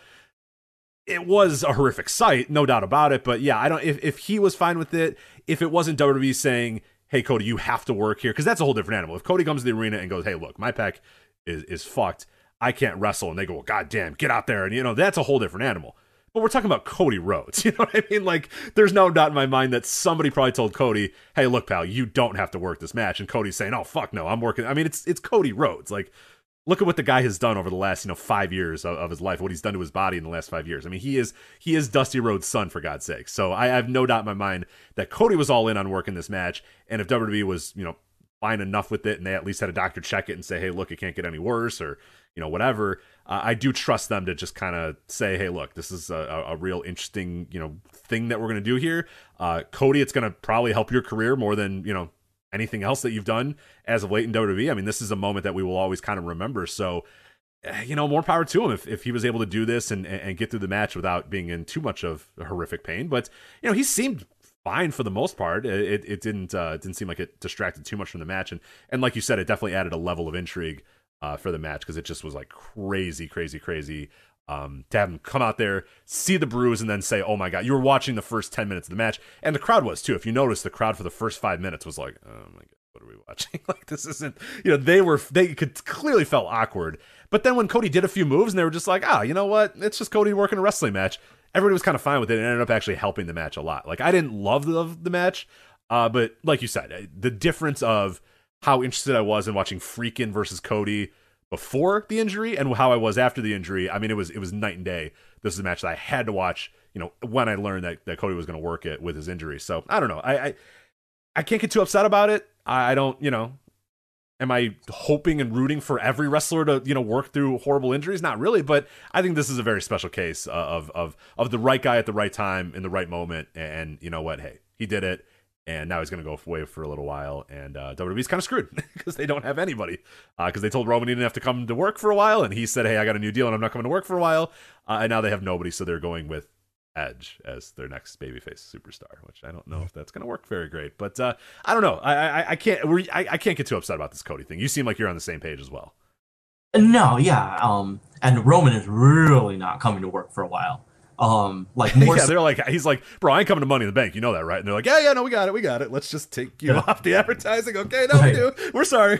He's like, bro, I'm not coming to fucking Money in the Bank. We're not at the stadium anymore, right? And they're like, no. But he's like, no, I'm not doing that. I'll come at SummerSlam. They're like, okay, sir. Okay, like, we'll see you then. Tribal Chief does not do intimate confines. And, right, the intimate confines of the MGM Grand Garden Arena.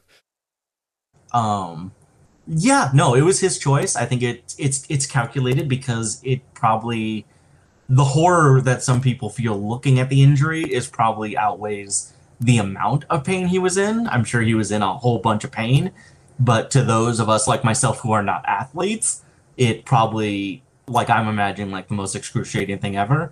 So I think it was the right move. And also, just to be cynical, what else were they going to do anyway other than just have him wrestle? They're out of wrestlers, so freaking gonna go out there and just laugh for a half hour? That's terrible. I mean, probably. Yeah, look, I mean, the alternatives were much, much worse here. Like I said, you have Cody come out and somebody comes down. But again, who is that somebody? Even fantasy booking, like, who could that somebody be? They don't have anybody. How does this company's $1 billion company and they don't have wrestlers? What happened? They're out of people. And for the record, Freaking is my least favorite wrestler on the planet right now. Not just because he is a disgrace to our shared hometown of Davenport, Iowa, but just awful. The laugh is terrible. The character doesn't make any sense. His work, I can't get into his work anymore. It's just the most unbearable human on the planet right now. It's rubbed off on Becky also, because now she tries to be female him. Just terrible. Awful. Sorry, I just had to. It really hurts me. Oh, it is tough. Yeah, Davenport, Iowa is not being well represented on a weekly basis by Mr. Freaking. But yeah, I don't know. The match itself, like, I saw some people that loved it. Like, we have somebody in the chat room right now that said a top 10 match of the year for me. I didn't like it on that level, and that might just be that, like, I no longer can like any WWE matches. Like, I might be completely broken because, I watched it, like, the day afterwards, and I saw a lot of people be like, oh, my God, that was incredible. Like, that was one of the best matches I've ever seen. That was one of the matches of the year, like, one of the better WWE matches. I thought it was fine. Like, I didn't hate it at all. I thought it was pretty good, but, yeah, I didn't like it on that level. So I guess maybe that's more of a me problem, because I think it still is getting pretty good reviews elsewhere. I think let me pop up Cage Match. I had it. Oh, I'm in that camp. That's easily my favorite Fed match of the year. Okay, so yeah, what did you like? Was it just the Cody thing, or did you think it was well worked in general? I think it was well worked, but I think it was mostly just the Cody thing because at least it engaged me. I thought their WrestleMania match was good, but I didn't think it stood out over anything Cody had done in AEW. I didn't watch their follow-up match because I just didn't watch WrestleMania Backlash, Fight Back, WrestleMania Fight Back, whatever.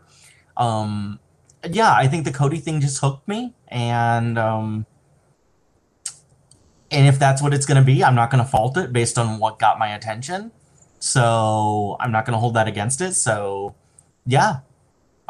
When was the last time a WWE match had any kind of real life stakes or engagements like that? So it was the Cody thing. Yeah, and that is absolutely true. I mean, you have not seen a WWE match this year, and that includes WrestleMania, for God's sakes. You know what I mean? That had this sort of stuff. Like, it passed the mom test. Like, I had my mom the next day text me and say, "Did you see Cody?" And I was like, "Yeah, I did."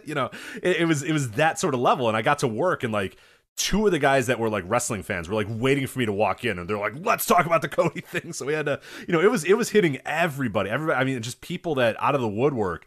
I had friends texting me, my mom texting me, my coworkers talking about it. It hit that level, and yeah, right now 8.76 on Cage Match, and some really, really good ratings. 126 people rated it 10 out of 10 out of the 279 people that have voted on Cage Match. So it's pretty damn good. And there's really no I mean, there's a couple, like, one guy wrote it at a 0, but like get out of here, dork. You know what I mean? It's not a 0. One person did a 1. Get the hell out of here.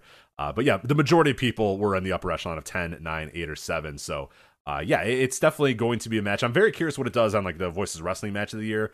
I think it's one that's going to stand the test of time. I mean, you are going to remember this match. How do you not remember this match? Other great matches get lost throughout the course of the year because the wrestlers involved either have other good matches or, another company comes and they have a bunch of other good matches, or we forget about stuff that happened in January. But who is going to forget Cody Rhodes going out there with this horrific torn pec and wrestling this match, and then not shying away from that pec either, and making it a central part of the match too, which I did give all the respect in the world to Cody, because it would have been easy to have him, work the other side, or have it be, Seth working over his leg. But he was clear, like, no, let's make this the biggest part of the match. We can't avoid this. Well, let's just go at it. So, he tries the crossroads. He can't do it. Seth stomps on it. They made the match all about that torn pec. And I got to give those guys a ton of credit as well for that. Even though if I didn't love the match on the level that some other people did, they didn't shy away from the injury and just said, you know what, fuck it. It's hurt. I'm in pain. Just target it. Let's make that the focal part of the match, which it had to be. It had to be that, because it just wouldn't have been realistic to have the match be, Seth working over his leg when, the guy's got a torn pectoral. That's what you're going to target if it's a quote-unquote fight or whatever. So I appreciated that part of it. But, all the credit in the world to Cody for going out there and doing it. And, now he goes away for a little while. I forget how long a normal torn pec is, but it's going to be long enough that, as we mentioned, they're going to be in a little bit of trouble here for the next few weeks and months, because they don't have wrestlers. As what happens when the topic of them not having wrestlers, I am now on the vaunted WWE.com roster page. Oh, don't do that. It is done. It's not good. Yeah, it's not until you pop up there and see the faces. Because you go to the Wikipedia page and you're like, they got plenty of dudes or whatever. But if you go and to the WWE.com roster page and look at who the superstars are, you're like, oh no, there's nobody. It's just a parade of dorks. You have to have, you still have to have on this Raw roster page, Stephanie and a man known as Triple H are listed on this roster. That's a deceased man there. Are we done with that? Have we officially declared him alive again? Because I know there was the internet rumor, of course, that he had passed away. But I believe he shambled out Weekend at Bernie's style for an NXT. Wasn't he? Didn't we see the body at an NXT thing? Also on the roster page, and I found this very funny for some reason, they have 2 pictures of the head of the table for each one picture for each title. Right, I love it. So not him holding both belts. Oh, it's him holding both belts. He is holding both belts. I will say one thing is great. One of them appears clearly photoshopped. The the Universal title, right? You're looking at the same picture I am, right? Clearly photoshopped, right? I assume. I would not put that past them. They did the same for the Usos. And the women's tag team title, currently held by one person, vacant. Yeah, vacant. Abeyance. Hopefully Vince doesn't see that, because he is going to get upset that it doesn't say abeyance. The title's held in abeyance there, but there you go. Yeah, vacant. It's a 1998 WCW thing where a single person holds both tag team titles here, vacant, holding the women tag team titles. Yeah, it's a dire roster page. When you go there, you really get an idea of oh man, there's nothing on this roster. And we guess we started going in the direction a little bit of what they were going to do on this Hell in a Cell. Anything more about Cody and Seth before I quickly go over the rest of the show, and then we can get to some other stuff here? No, I think we can dive into excruciating detail onto this premium live event. Yeah, I'm going to go move by move here, so I hope you're ready for the play-by-play action of everything going on. But I'm going to bounce around a little bit here, because you had the Judgment Day, Damian Priest, Edge, and Rhea Ripley defeating AJ Styles, Finn Balor, and Liv Morgan. And this was very unique in the sense that, okay, so the Judgment Day wins, Edge wins, and then the next night, his team turns on him and aligns himself with the guy that Edge pinned at Hell in a Cell. And if you knew you were going to do that, which you clearly probably were after the Cody injury, you knew Cody was hurt, right? Cody comes to the arena, he's got a torn pec.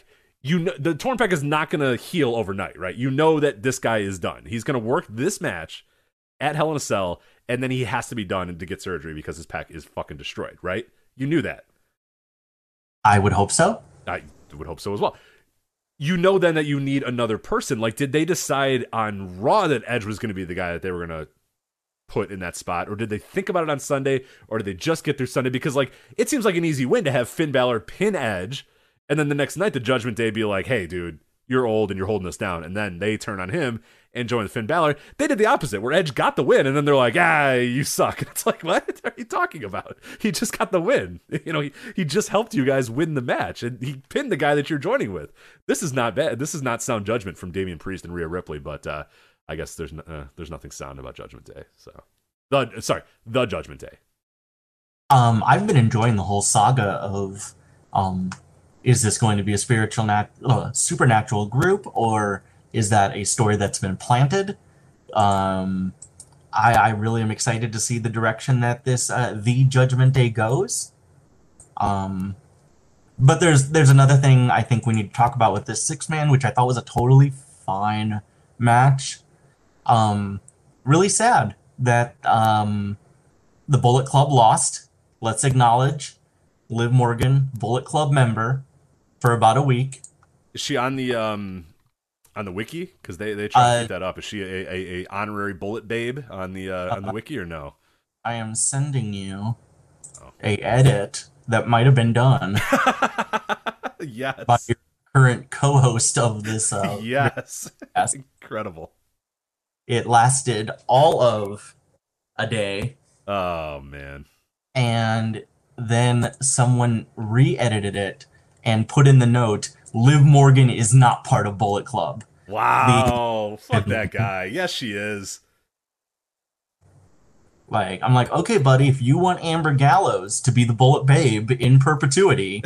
Right, yeah. We can't she cannot continue to be the Bullet Babe. And we have a new Bullet Babe. We need to move Amber Gallows out of here. In the edit that you sent me, why is there 2 Amber Gallows? Does anybody need 2 Amber Gallows? Did you do that, or how'd that happen? So what happened was, I not having ever edited a wiki before, I copied the formatting for Amber Gallows. Oh. But when I went to edit, I accidentally deleted Brandy Rhodes. So really, no harm was caused. Yeah, that's fine. I think that's okay. So it was a sloppy edit, and that's why the editors were like, all right, we got to look into this person. Maybe they don't have, they're on the up and up, and then they discovered that Liv Morgan, not a true. Well, that's bullshit, because yeah, you have, I see it here, the screenshot. Liv Morgan, May 23rd, 2022, final appearance, May 30th, 2022. I say you try it again. I say the listeners, I think we all should try it again. If you have Wikipedia edit functions, I think you should get in there and try to do it, because it's right. It's only right. That was a Bullet Club match, right? They alluded to it numerous times. They did the finger thing. That's Bullet Club. It was the first 2 original leaders of Bullet Club. Exactly. How much more endorsement do you need? Yeah, so Liv Morgan. Look, if Mephisto is going to get on here for his one-day appearance, I think Liv Morgan can get on there for her Bullet Club appearance. Yeah, Mephisto, that's a Marvel character, so I don't even know what that's about. Wild. So I unfortunately I don't know why I'm looking here, and the editors have Scott Norton as April 16th he joined, April 17th final appearance. We don't know if that's the final appearance of Scott Norton as a Bullet Club member. Like, that's a big assumption by the Wikipedia editors that one half of of Vicious and Delicious is never going to be in the Bullet Club again. Like, I don't know. I'm not taking that bet. I think if the time comes, they announced him as the newest. I was there live in the building. They announced him as the newest member of the Bullet Club. They didn't say for one time only or this night only member of the Bullet Club. They said the newest member of the Bullet Club. So again, there's a lot of looseness going on here in this Bullet Club Wikipedia. So I don't know why Liv can't get on there. There'll be some edits made for sure. Future attempts. Oh, definitely, because I assume now that the Damien and Rhea Ripley are now in Bullet Club, via association, obviously, with Finn Balor. So, the saga. But yeah, what a horrible, terrible angle on Monday. I do hope it gets more supernatural. I need Rhea Ripley to have a demon form. I'm only watching now for the worst possible outcomes. So overall, a very fine match. 9 out of 10. It's unfortunate that I just this week discovered, not discovered, but I guess it just clicked with me. I knew that this was part of the song, but it just never hit me on that level, that the beginning of the Judgment Day theme song is, "You think you know me, but you never did." And I was like, there's nothing dorkier than that beginning to have, and then Edge comes out. He's like, "You people, you thought you knew me, you never did." Like, it's the dorkiest shit ever. And now it's like, oh man, just as I began to appreciate just how dorky it is, it's all over. So, and now we have to run back Edge as the top babyface, which, not looking at numbers here, but I will just assume did huge business and be a great idea, and certainly will do well, both at the box office and on television. So yeah, cannot wait for. Because especially when you get a guy, when you have, injuries up and down the roster, and your fill-in top babyface gets hurt, you know who you have to go to. It's of course a 48-year-old man who was previously retired for a horrible neck injury is who you definitely have to go to. So it makes all the sense in the world to go to Edge as your next top babyface. So excited to see how the summer unfolds in World Wrestling Entertainment. All right, real quickly, I'm going to go over the other matches on the show here, and then we can get to some other topics here. The Raw Women's title, that was the opener here. Bianca Belair, Asuka, and Becky Lynch. 19 minutes. I thought this was pretty damn good. The crowd was super hot for it. And I was kind of surprised, but definitely the right decision there to have Bianca Belair retain the title. You had to get, unfortunately, immediately when Bianca wins, you had to have the Becky making funny faces outside type of thing. But I think ultimately this was a really fun match, like a good triple threat, a WWE triple threat style match. I mean, there was a lot of the tropes that you get with these types of matches, but I still thought they went out there and they busted their ass, and this was really, really good. It's definitely a sign that, hey, look, and this is bold and this is wild, but hey, maybe if all you're men and you don't have dudes that can wrestle and none of your guys are stars, maybe just push women. You know what I mean? This might be the summer to say, fuck it. Let's go all the way with Bianca Belair. Fuck it. Let's go all the way with Becky Lynch. Now they don't have Sasha anymore, but hey, this would have been a good opportunity to go with Sasha. You know what I mean? That's kind of the direction I would go. And maybe this is a wake-up call to say, hey, you know what? Screw it. Let's just make Bianca Belair a main eventer. Let's just have her in big spots. Let's see what happens. What do you have to lose at this point? I mean, it's better than fucking Edge, So, but I thought this was a great showing for Bianca. Asuka looked great after being out for a while, and Becky's solid as always. I could, like you said, lose the I'm wearing funny makeup and oh my god, look at my outfits and the crazy faces. But once the bell rings, she's still Becky and she can still deliver. Yeah, this was really good. They've gotten really good over the last year or two at having these three ways that, while remaining somewhat tropey, they've done very good at having spots interconnect, having everyone involved. I still could go without the you hit someone with a finish, but I pushed you out and pinned them finish, which they still haven't figured out how to do anything other than that. But this was really good. I would have really liked Asuka versus Bianca one-on-one. But I know we're probably just not going to get that on a pay-per-view. I'm sorry, premium live event. Thank you. You're welcome, of course. But if it's not going to be that, then I think this was good. I think Asuka looked really good coming back. I thought some of her strikes, especially with Becky, were snug and really enjoyable. Bianca has improved so much and is still improving. She is a star in the WWE sense. And yeah, this was really good. And I don't want to say to check the Bullet Club lineup on the wiki again, but just saying that. Let me see. I want to see it in the flesh. Live on the air here on the Flagship Live. Let me go to the Bullet Club Wikipedia just so I can see it happen before those dastardly people edit it yet again. There she is. Fantastic. Amber Gallows, Randy Rhodes, and Liv Morgan. Oh, you added time. You added time to her. I see you updated it to the current time of her final appearance. So fantastic. So hopefully it stays. Yeah. And then there's Mao, and then under Mao. Oh my god! I didn't even notice there's Damian and Rhea Ripley too, as part-time members of the Bullet Club. Oh man, you're gonna get in some Wikipedia edit trouble here, but I'm all for it. So.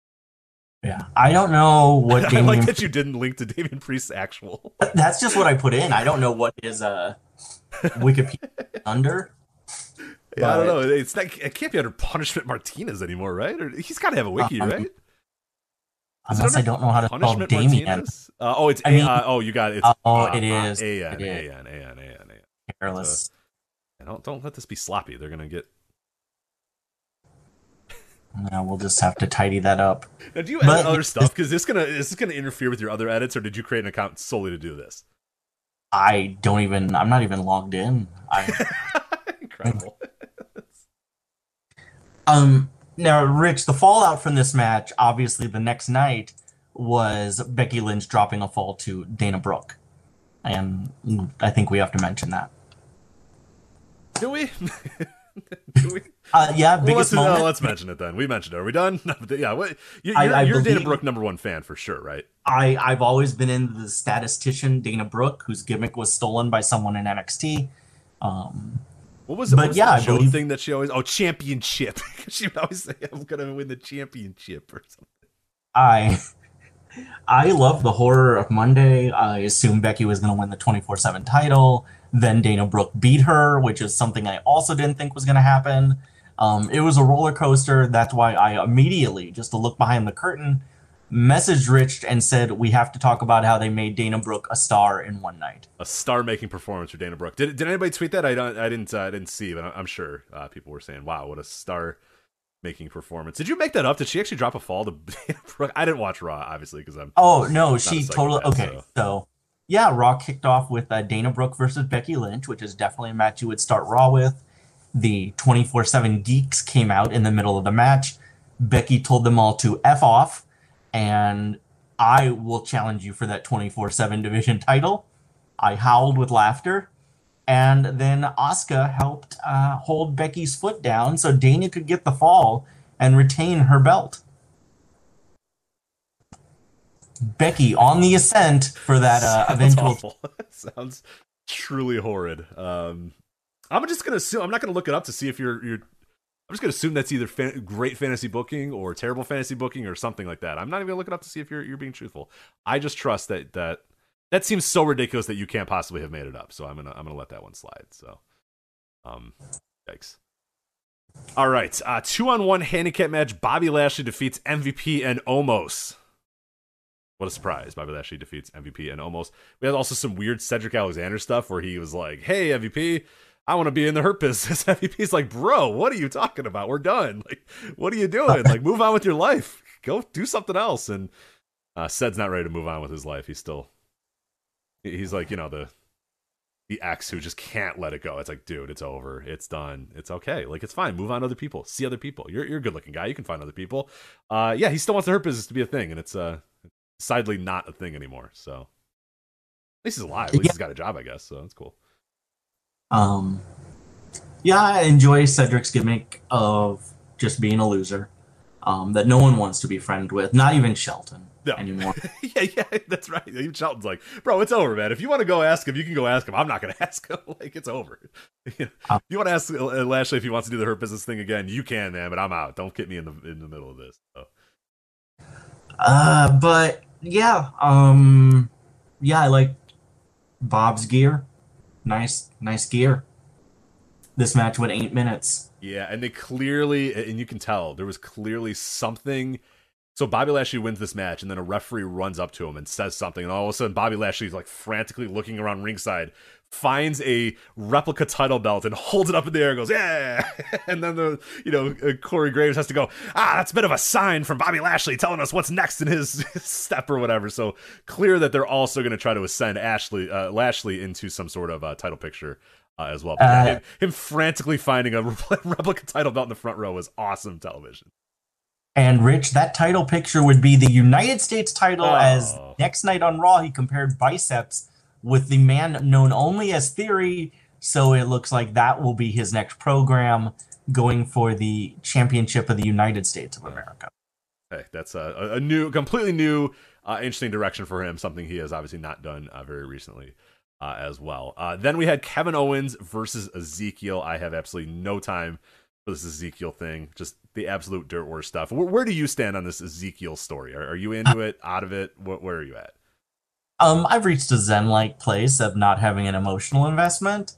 I think, so going with the thought experiment that the other option is the Drifter, I think Ezekiel is much more fun. He has tassels from his arms. it has forced him to try to wrestle a little bit harder and very much like a 1980s babyface. I think he does pretty good with the material he's given, especially on the social media platforms. So I think accepting what it is and not wanting to see the Drifter ever again, I think it's fine. And I like that Kevin Owens, who main evented WrestleMania 2 months ago, just kind of shut him down and won the match.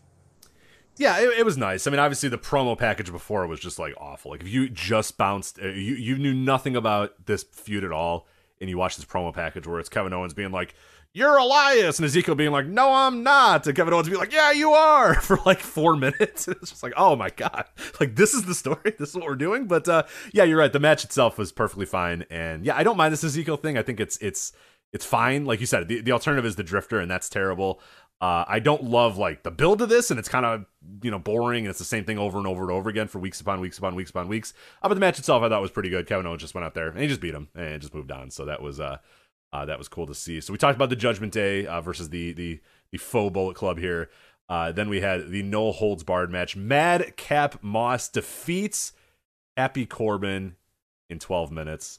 This is a match, I think the highlight of which was the fans being really, really, really excited to see somebody go through a table, and these two men being like, "We can't do a table spot, sorry." Like in the best way possible, telling the crowd, like, "Don't get upset, we can't do it because Cody and Seth are going to do a table spot." So they tried so hard to just like make the fans not want tables. Like, no, tables are dumb. You don't want tables. Tables are stupid. The fans just be like, "We want tables," for like 5 minutes into this match until the last second of it. These fans were just anxious to have somebody go through a table.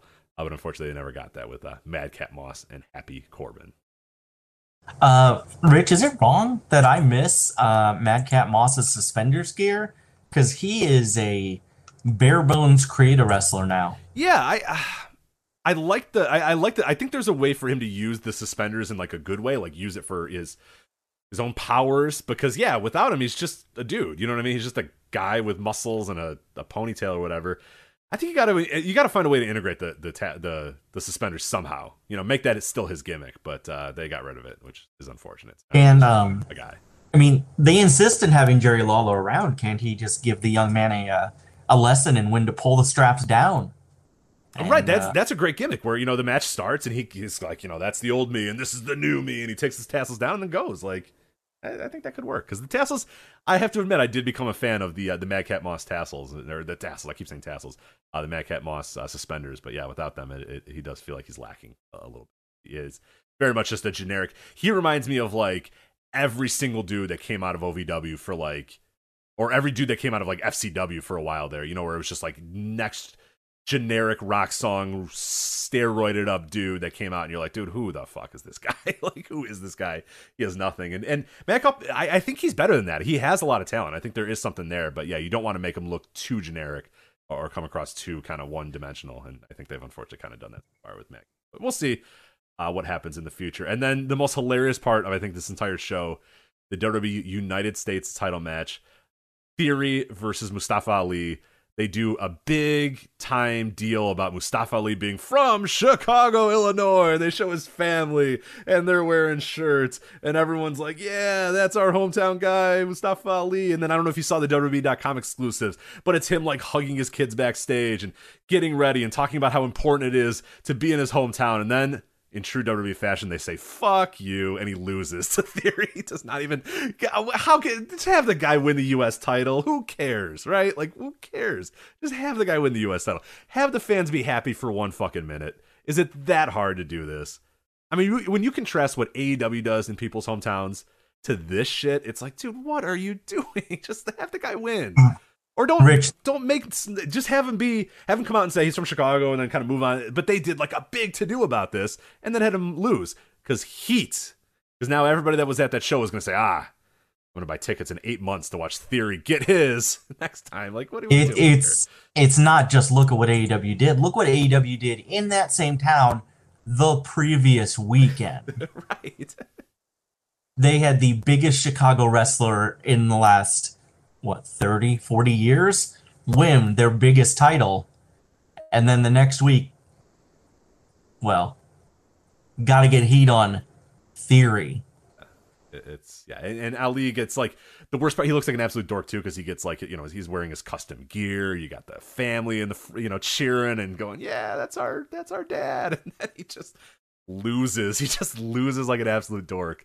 And that felt like a layup. It felt like the most obvious thing to do is just have him win, and they just can't do it. They just can't. They just cannot resist having the guy lose in his hometown, and it is mind-boggling when you compare what AEW does for everybody on the roster, from Britt Baker to Lance Archer to everybody. They just have them win in their hometown, and the crowd is always happy and always excited and always loving it. And that seems like a way better strategy than having the crowd be miserable and hate everything. I don't know. That's just me, though, but, I don't run $1 billion business, so what do I know? Well, Ali is still on the ascent. Don't worry, the former leader of Retribution. Yeah, Retribution is back in the main event this Friday on Peacock. Mustafa Ali back on main event. Check him out on the Peacock streaming service. So, I think he's wrestling T-Bar or something. I don't really know. God. So he loses and then goes to main event. Oh, he tweeted about it. Oh, man. All right, well. And so it goes. And that was the Hell in a Cell premium live event. Then, of course, the main event we talked about there was Cody versus Seth freaking Rollins. So, all right, quickly here, Stephanie McMahon, leave of absence. So a few weeks ago, Joe and I talked about Stephanie's departure from the company.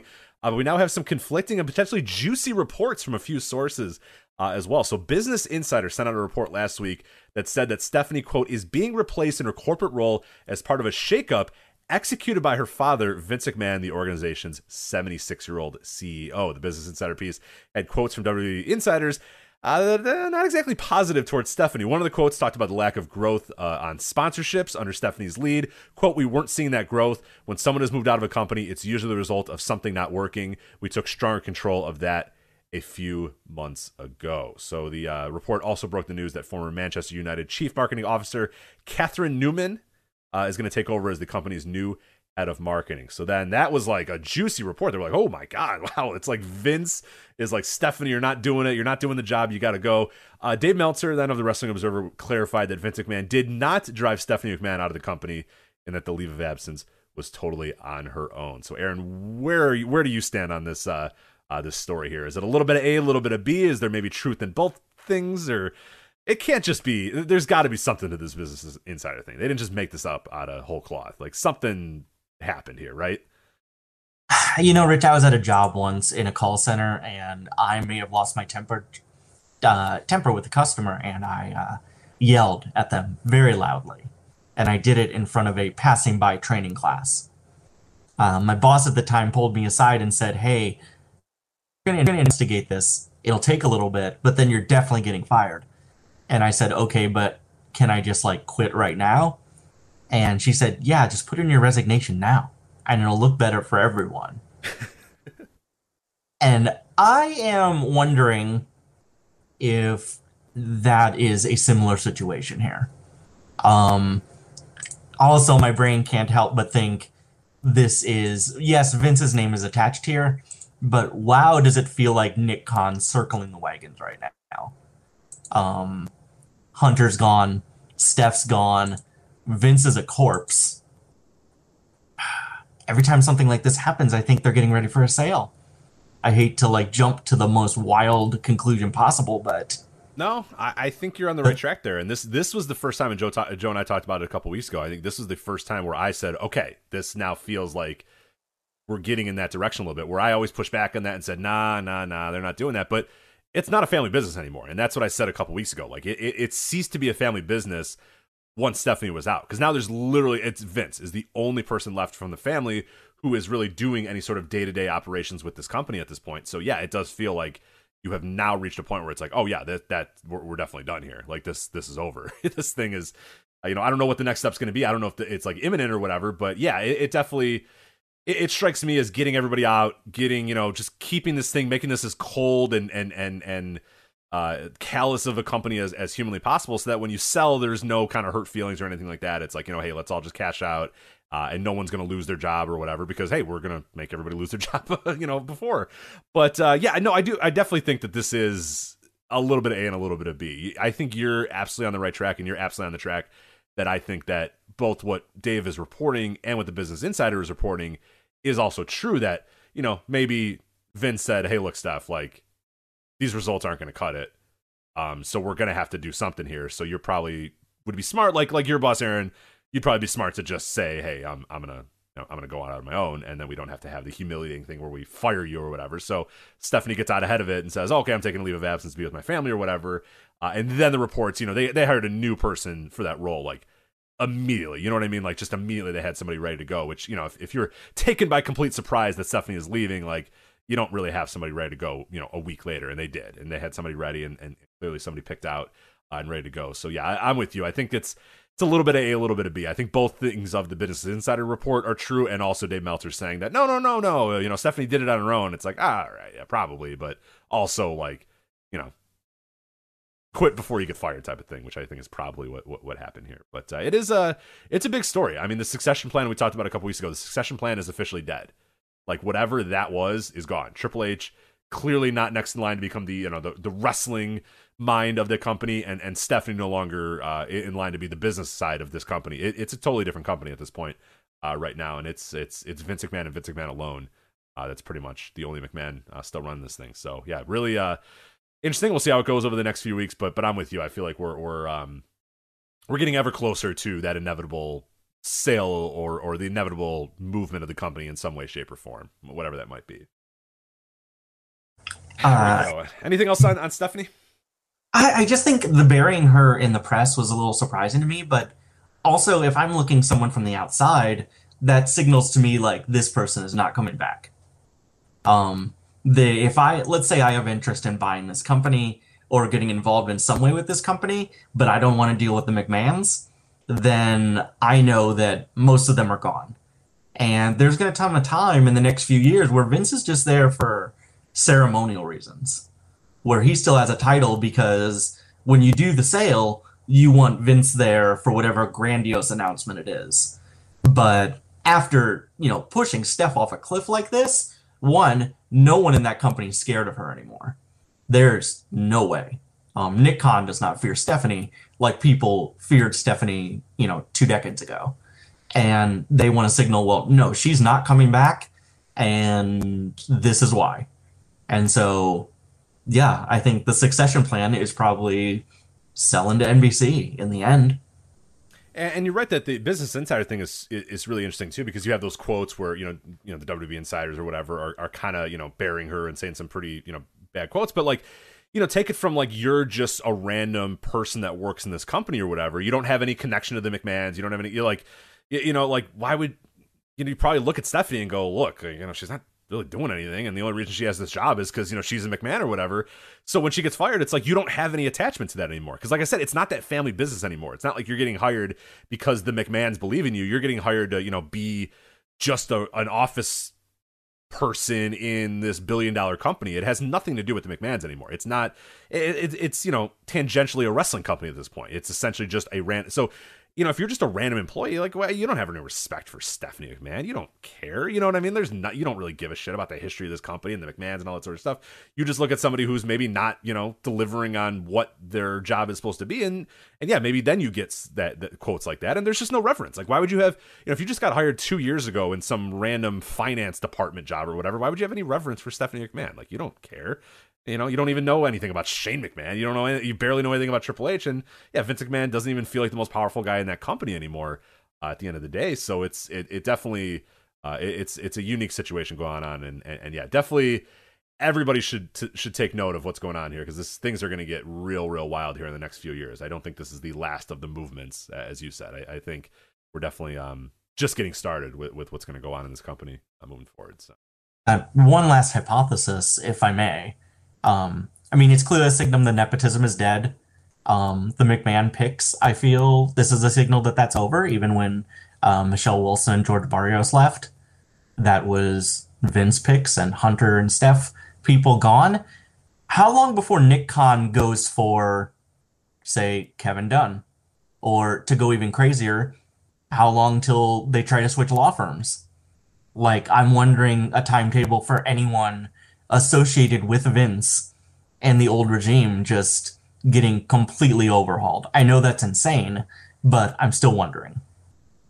Yeah, it's no, you're right. It does feel like we're, and there's the the memes or whatever of Nick Khan doing like the Mortal Kombat thing, like slowly moving up the ladder or whatever. But yeah, you do wonder if there's a time where he now is kind of like, all right, cool, I've gotten everybody else that Vince has kind of put in this company out of here. Yeah, why not appoint this guy that I know who used to be the director of the NFL on NBC or whatever. Like there's probably a lot of guys. I mean, he has a ton of connections in that in the sports television business and the sports media business. So he's got directors, he's got producers, he's got guys that he definitely knows and has connections to. So it does feel like, yeah, maybe slowly but surely kind of beating those guys over. And hell, if he was able to convince, and I imagine there was probably some convincing that had to be done, if he was able to convince Vince to, tell Stephanie to hit the bricks, I mean, I don't think Kevin Dunn's going to last either. Like you said, I think Vince he has undying loyalty to people, but Jesus Christ, he just let his daughter, take a leave of absence or get fired or whatever. So I don't think, a guy that he has quote unquote loyalty to, and like a Kevin Dunn, or like you said, is really anybody that he's going to stick to. So I don't know. And there's also the theory, I don't know if you followed this as well, that the MLW lawsuit maybe had something to do with this. Do you like that juicy theory too? That like there's actually legs to this MLW lawsuit, and that if Stephanie called and said, hey, you got to get this stuff off the air, you can't have MLW on our shows or whatever. And that maybe is a thing that they're like, God damn it, Stephanie, like that's such an easy thing that we didn't need to do, that now, we might lose this lawsuit as a result of that. That's a juicy one, but I don't know. Where do you stand on that? Is there any possibility in your mind that that's part of this? That's the reality I wish were true. I wish Stephanie woke up one late at night and said, we got to get Hammerstone off the air. Can't handle that. It's Fatu. She wakes up on what channel? What channel do they air on that I don't even think I get or nobody gets? What's that channel? It's not BN anymore, right? No, I don't think so. Is it? Is they still on BN? I don't know what they're on. No one knows. No one knows. So I'm just hoping she like fell asleep and like a dog like hit the remote and like turned on, and then she wakes up and is like, "What the hell is this?" Like, it's Fatu, doing a promo, and she's like, "What the hell?" Hunter, like Triple H up late at night saying, "Oh, this Hammerstone kid." Yeah, that's the better theory. Is that she wakes up in the middle of the night, groggy eyed, and Hunter's down in the den being like, oh, goddamn, look at that guy. Like, good look, good hair. I like this guy a lot. He's writing it down in his notebook, Hammerstone. That's a cool thing. I like that theory a lot now. Lights are off. He's by himself. He turns around. Oh, Stephanie, I didn't see you come in. Like, looking at what the hell Richard are you doing? right. Oh, maybe we don't have to get this MJF kid. Most marketable athlete. That's a good theory. I like that one too. But yeah, I wish that's true, and I've seen some people float that as a possibility, and yeah, that's a fun timeline if that is actually the case. That this somehow the world of MLW and Court Bauer basically just destroyed the future power structure of WWE as a timeline I want to be a part of. So hopefully that is partially true. I want wrestling, so Court needs to do a podcast about this. I think that would be very interesting. So that is the news of Stephanie. We'll obviously keep an eye on that in the future, see what happens down the line. So real quickly, I'm going to go over New Japan's Dominion show, and then we're going to get to Rich and Aaron recommend matches to each other. And you have a special segment as well. You want me to participate as well in predicting your Total Extreme Wrestling booking for Sold Out 1998. So we're going to get to that.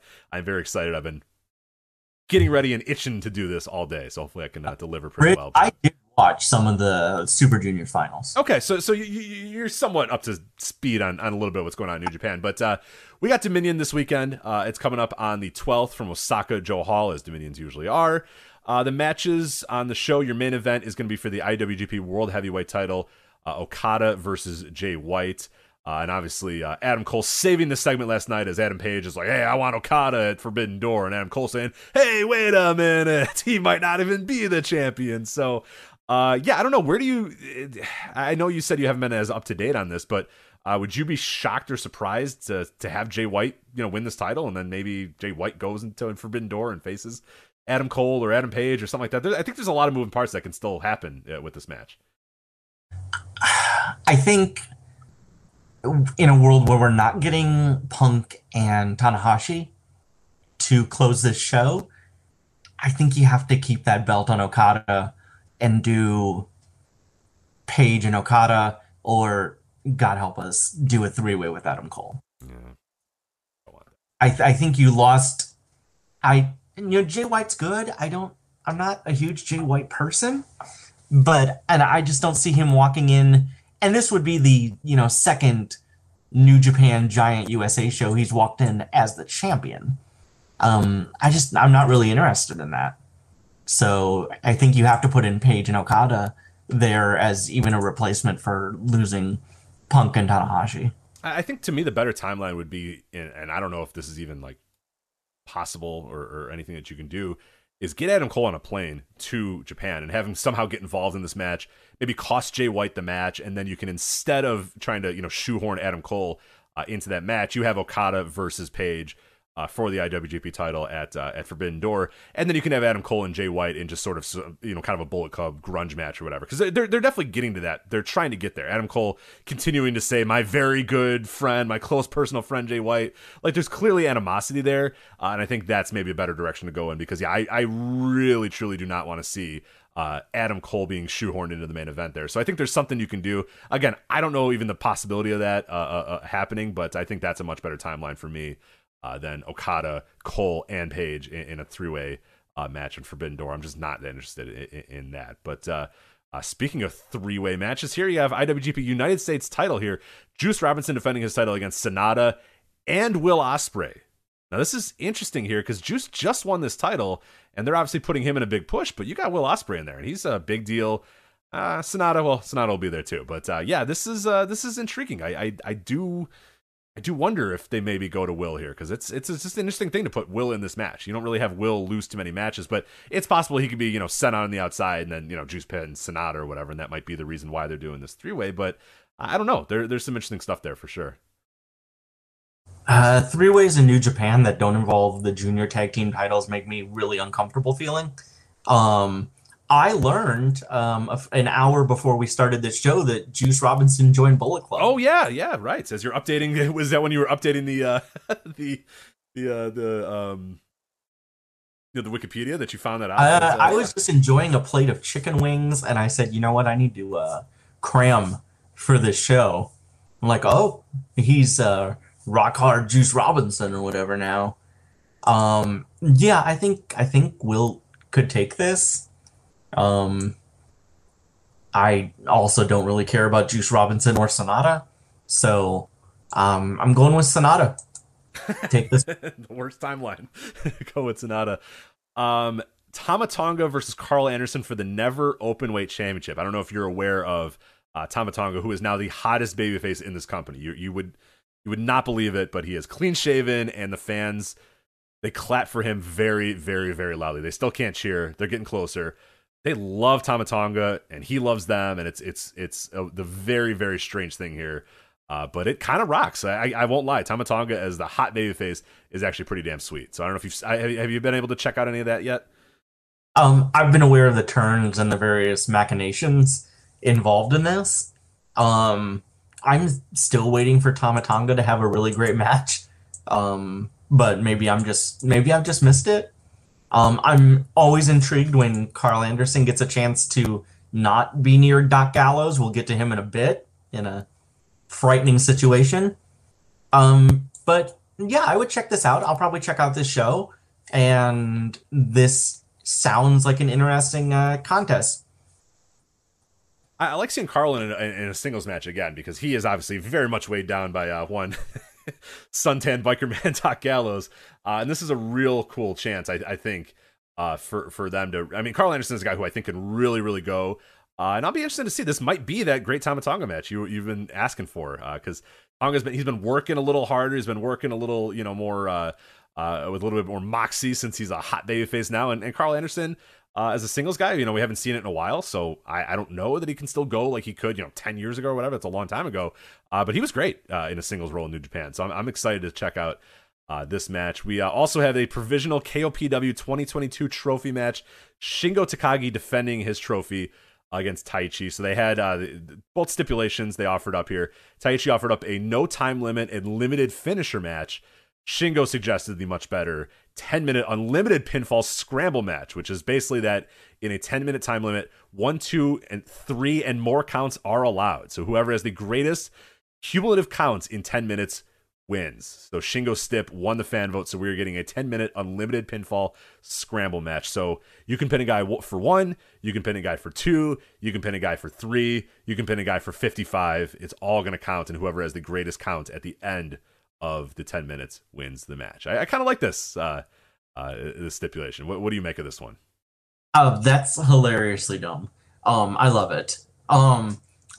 Big fan of the scramble match here, dating back to when WWE innovated it many years ago, which led to the Brian Kendrick as WWE champion for about 2 minutes. Yes, the classic screenshot that if you ever look it up, it says Brian Kendrick, new WWE champion. It's incredible. Or current. Doesn't it say current WWE champion, Brian Kendrick, the Brian Kendrick? I think it was current because that was, as long as there is a counter on the screen, that's very easily visible, I'll be happy with that.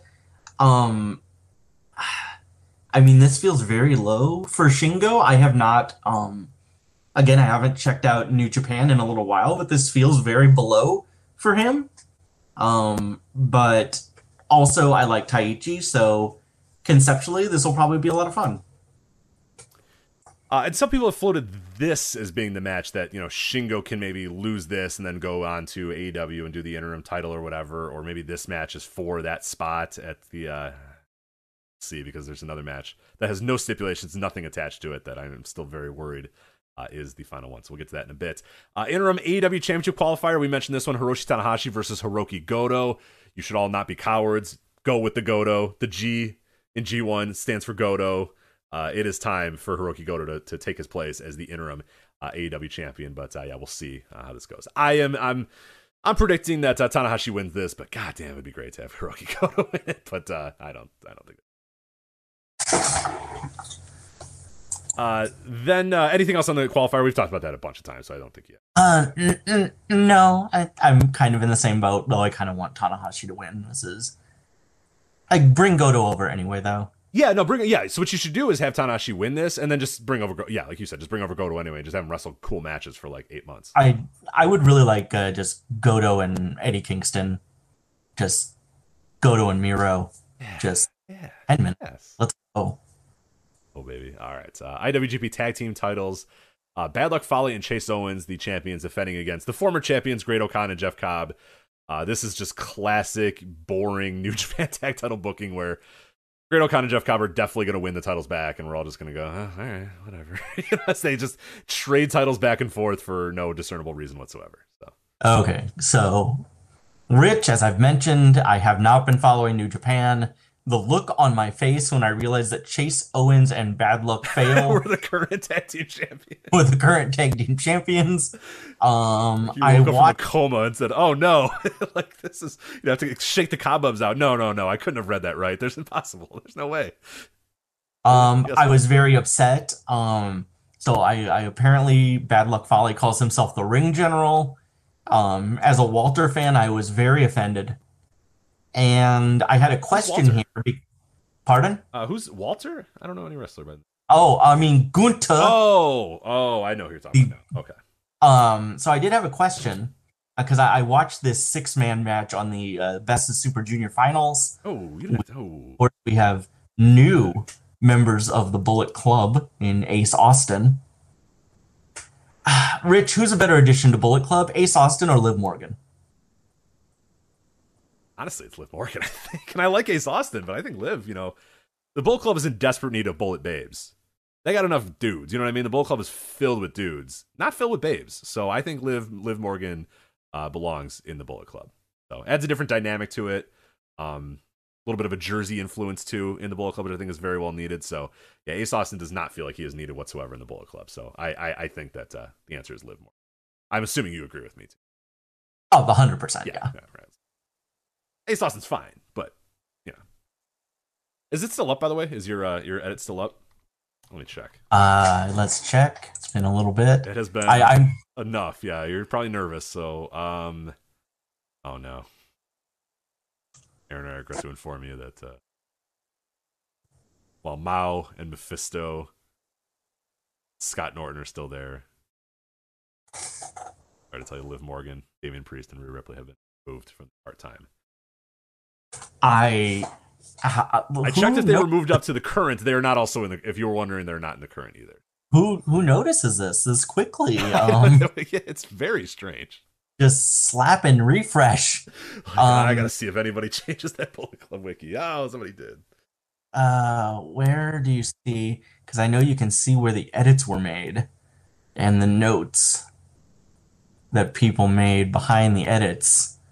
And I'll have to find that here. Please do. Well, that'll be a show long story here to see. I did want to mention though, going back to the finals. Now, I did not watch anything past the tag matches on the undercard of the Super Junior finals. But as a Chicago fan and someone who traveled to Chicago a whole bunch, I did enjoy the discussion of Chicago food during the 8-man tag. Mm-hmm. Ace Austin team and the Clark Connors team, who I learned is a cowboy or a down under person doing a Outback Jack type gimmick. Yes, yeah, I was like, where are you going with this? Yes, yeah, he's doing some sort of Crocodile Dundee type of thing right now. So Rich, where do you stand with the Italian beef? I love Italian beefs. Italian beef. Italian beefs are fantastic.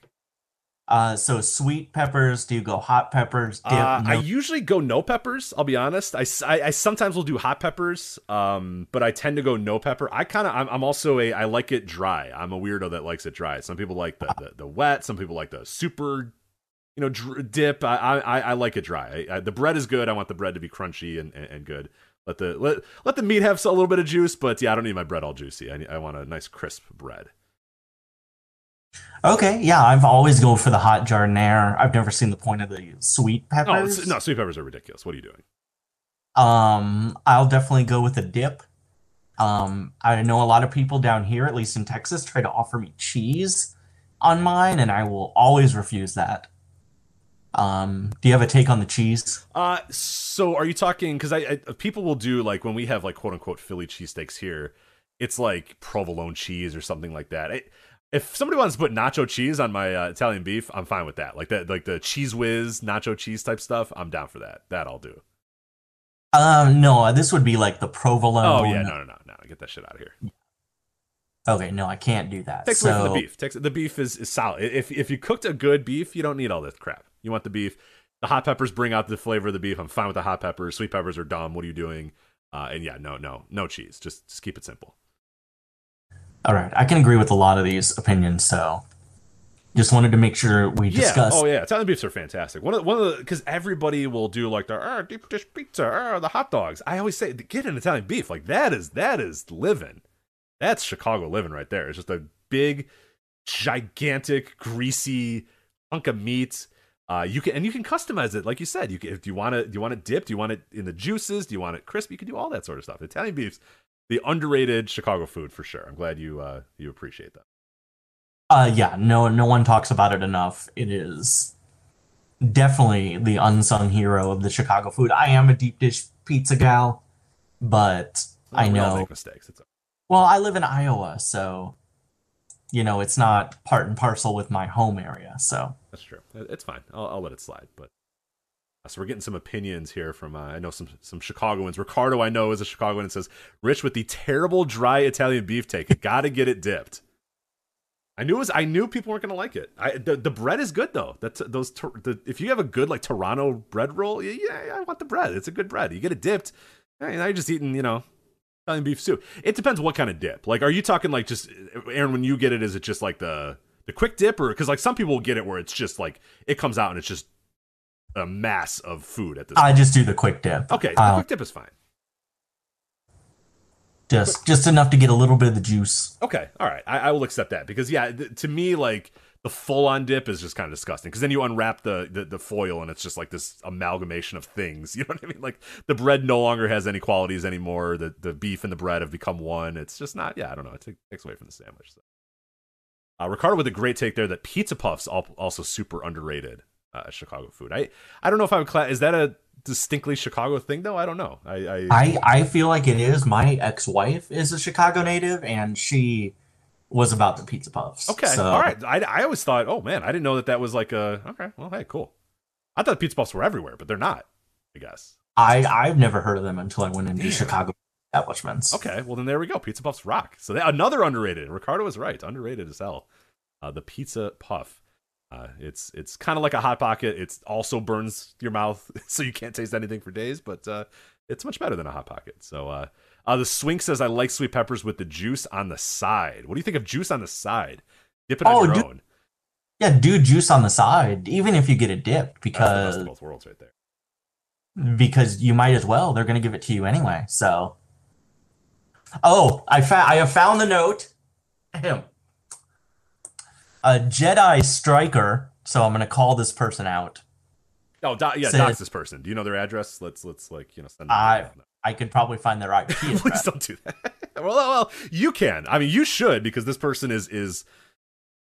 They're not letting your editorial. They're not letting your creative, your artistic representation of the Bullet Club. They're taking that away from you. So I say accurate based on they're really just disrespecting the founder, Finn Balor. Also true. The respect the Prince X. Gotta throw those X's in there. Fixed Vandalism. Liv Morgan, Rhea Ripley, and Damian Priest are not, all caps not, in Bullet Club. Pissed. He's big mad. What's his name again? Jedi Striker. Jedi Striker is big mad about this. Clearly part of the toxic Star Wars fan base. I like the not part of Bullet Club, just to let you know. There's a button here that says undo. I wonder if that just... if you undo it, if it doesn't. You know what? I love this battle of wits between you. Do you know that Jedi Striker was the one that did it the first time as well? I don't know. I just clicked undo. So let me refresh and see if it's... as of right now, no, it has not fixed it. Oh, it did not. But yeah, I got time on my hands later. Take that, Jedi Striker. I say you move them up to current. I think maybe he's maybe he's pushing up against the part-time part there. That True. Maybe you should put Liv, Rhea, and Damian Priest in the current U.S. members of the team, and then maybe he'll. I guess we don't know. We don't know that Jedi Striker is he. I keep saying he. I mean, he's probably. Let's be honest. I assume so. Yeah, let's go on a limb. That who is up? Who is so upset about Liv Morgan being added to the Bullet Club hierarchy in Wikipedia? Other than so, I'm gonna just assume that Jedi Striker is a guy. So. And yeah, Jordan Smith has a great point in the NoDope's chat room. How does Jedi Striker become an authority on Bullet Club lore? What does Jedi Striker know that you don't know? Yeah, I'm gonna have to create an account here. I think I'll dub myself Bone Soldier XXX. There you go. And if that doesn't work, add 69 to the end too, because it is June 9th when you're registering your account, so it's not you're not doing a funny username. That's just when you started your username. So yeah. Nice. Bone Soldier 69XXX, and then that is the authority on Bullet Club lore, not Jedi Striker. Go hit the bricks, pal. So when I met Kenneth Omega once, and I asked him where Bone Soldier was. This was before Ishimori came back as the Bone Soldier. Did he give you an earnest answer or what? Playing pachinko, more than likely. That's actually probably accurate, to be honest. While that was probably seen as a joke, I think that was accurate. I think that's probably what the Bone Soldier was doing. So if you follow the lore of the Bone Soldier, he had to go away and never come back for a while. So that's what's going on there. Well, let's move on here. Never openweight 6-man tag team titles. The House of Torture versus Suzuki Gun, Zack Sabre Jr., El Desperado, and Yoshinobu Kanemaru. Now, I'm all in on a Zack Sabre Jr., El Desperado, Yoshinobu Kanemaru team, so I hope they win. I know that this match is going to suck because there's going to be the House of Torture, and it's probably going to be bad and annoying and weird, but I can hope and pray that just the absolute scumbag team of Sabre, Desperado, and Kanemaru win this match, and plenty of whiskey is consumed afterwards. Yeah, I got nothing. House of Torture team is that Evil Show, and the official representatives of that team are, I had it earlier, I don't know why it is missing from this note that I have. It is Evil, Yujiro, and Sho. The absolutely ungodly alliance of Evil, Yujiro, and Sho are your House of Torture representatives here. So God help us. Please, Suzuki Gun. Okay. Now this is the match that I am so fucking terrified about. Just plopped into the middle of the show. Just a straight up singles match, not for any titles, not for any interim world title chances, not for a KOPW trophy. Just a random singles match between Toru Yano and Doc Gallows. It can't be. It can't be. There's no way, right? Miro, Malachi Black, Pac, and the suntan biker man. Like, no, there's no way. I won't accept it. I mean, I assume this is being taped for Talkin' Shop-A-Mania 9. This looked, what a match. Yeah, it is. You want to be there to watch this, because this is one that you're going to remember or never want to remember, or something in between. But yeah, Toru Yano and Doc Gallows in just a straight up singles match. And then real quickly, the last two matches on the show, LIJ, Naito, Bushi, and Hiromu versus the Bullet Club team of Taiji Ishimori, El Phantasmo, and the new Bullet Club member, Ace Austin. And then your opener is going to be 6 or 9 Ryusuke Taguchi and Master Wato teaming with Hiroyoshi Tenzan against the United Empire trio of Aaron Hanare, TJP, and Francesco Akira. So that is Dominion. It is this weekend. Could be a notable show in a lot of ways. Okada and Jay White. Some other stuff up and down the card that could be notable. Obviously, the Tanahashi and Goto has big ramifications for stuff in America. So we'll see what ends up happening with that. So that is Dominion. And Aaron, if you have nothing else about Dominion and nothing else about New Japan, I think it's time for us to have some fun. I mean, I think the whole show's been fun, honestly. I just want to say I hit a very popular tweet just saying, hey, if Taguchi and Wato aren't on the buy-in for Forbidden Door against the Ass Boys, I don't know why we're doing any of this. That seems like the play. Ass Boys versus Ass. I mean, that's Ass versus Ass there. And the Ass Boys, I don't know how AEW did it. They're like at least in the top half of the company as far as over acts right now, right? Like maybe in the top quarter. The whole act. It's very good. And I know you and Joe were not a fan of the 30 seconds that they took out of the broadcast to show the Acclaimed and the Ass Boys. But Rich, it was legitimately funny, and they did it in under a minute. Yeah, I'll get that. Well, it worked because they came out on this week's Dynamite, and this crowd went, Ass Boys, Ass Boys, and they were ready to go. And then when the Acclaimed and the Ass Boys did their scissoring taunt, the place came unglued, which I mentioned on the Thursday Tier reviews that somebody had to explain to whoever. Somebody went to that show with a girlfriend, a wife, a boyfriend, a husband, a friend, a parent, and had to explain why 8,000 people were chanting Ass Boys, and that when a bunch of guys said, Scissor me, Ass Boys, and everybody went, yeah! Like, somebody had to explain that, and I just love the idea that somebody had to sit down and go, okay. I gotta tell you some stuff. Let me clue you in on what the hell's going on here. Or that other person left immediately and that person just went, whatever. I'm having fun here at the show. Who needs this person? So I think that's when wrestling's at its best. And it's Pride Month. Let's all do the scissor taunt as much as possible. Yeah, I agree. Let's go for it. As I'm a lady who's pro all those things, and it's a great act. And Anthony Bowens is being kept on TV. And Max Caster, it all works somehow. I don't know. It's remarkable. Yeah, Bowens has been hurt, and he's more over now, not wrestling since he's been. I mean, he is like one of the most over guys in the entire company, along with the Ass Boys. It is tremendous stuff here. How they struck gold here with this Acclaimed Ass Boys thing, and I love it so much. But you're absolutely right. If it's not Ass Boys versus Wato and Taguchi, then just cancel the show. Just give everybody a refund, close up shop. Tell the UC to book something else because, we don't need Forbidden Door then if that doesn't happen. So I'm right with you on that. So Scissor Me Ass Daddy, as the Swink says. That is indeed what even more ridiculous. Scissor Me Ass Daddy. Which, again, somebody had to explain why this roided up 55-year-old man just got told to scissor another man and gleefully did it. So just incredible stuff. So. Say goodbye to your credit card rewards. Greedy corporate mega stores, led by Walmart and Target, are pushing for a law in Congress to take away your hard-earned cash back and travel points to line their pockets. The Durbin-Marshall credit card bill would enact harmful credit card routing mandates that would end credit card rewards as we know it. If you love your credit card rewards, tell your lawmakers, hands off. my rewards. Tell them to oppose the Durbin Marshall credit card bill. Forbidden Door should be the easiest thing to book. But Rich, is it easier to book than WCW Sold Out 1998? We'll find out here. All right, so what's the give the background here? So you were playing Total Extreme Wrestling. You recently popped on a real sim for WCW 1998. Now you've told me this is taking place. So when did this sim start? Because now I have to predict the Sold Out pay-per-view coming up. Correct? Okay, so this sim starts out right at the first Nitro of the new year.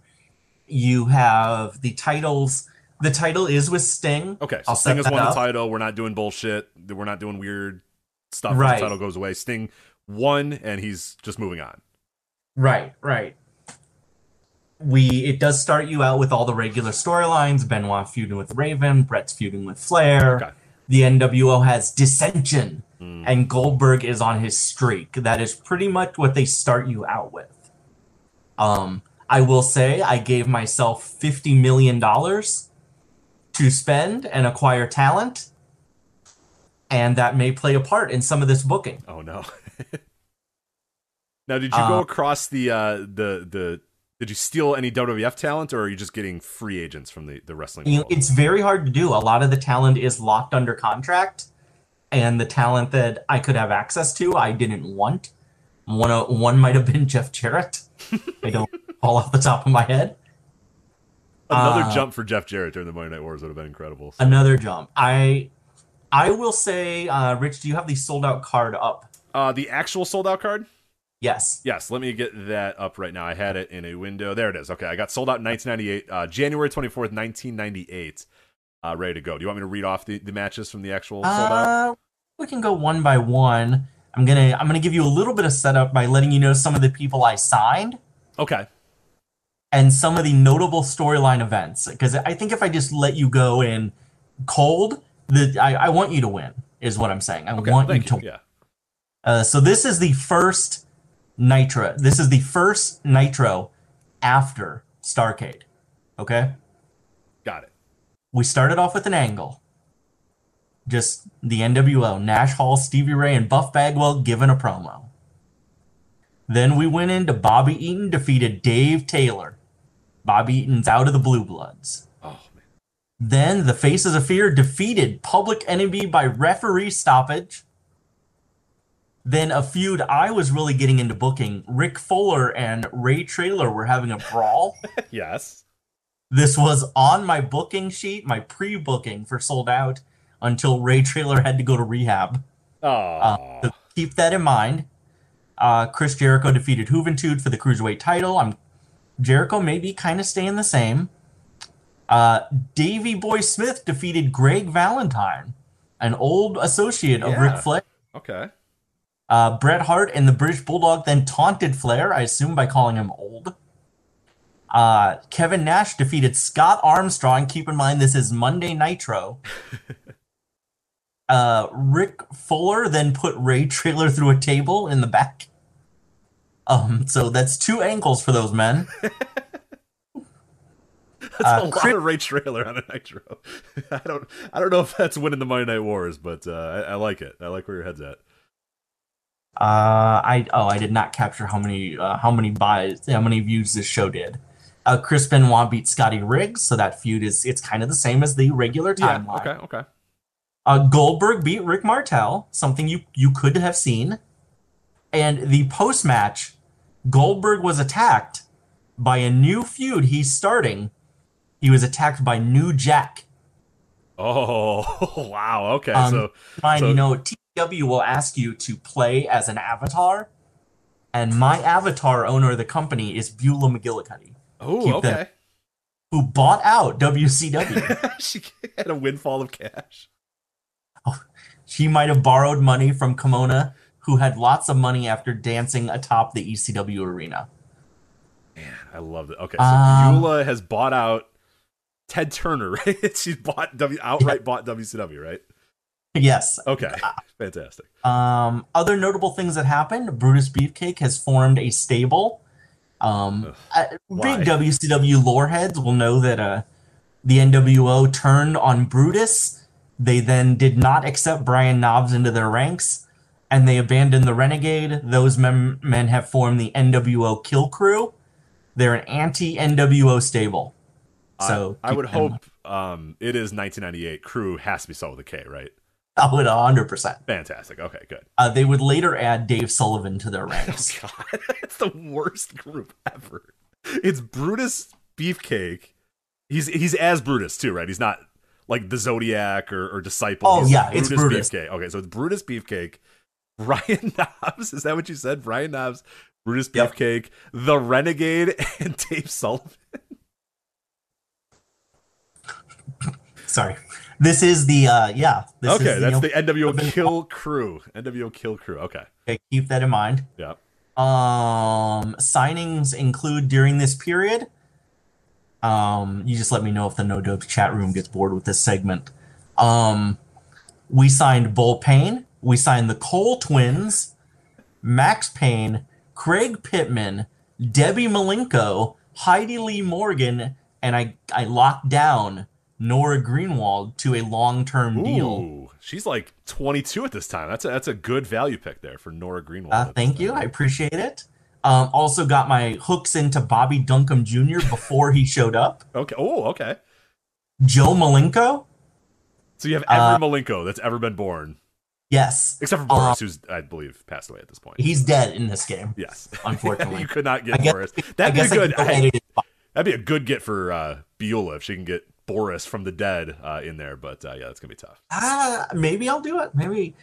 My favorite 80s WWE women's wrestler, Desiree Peterson.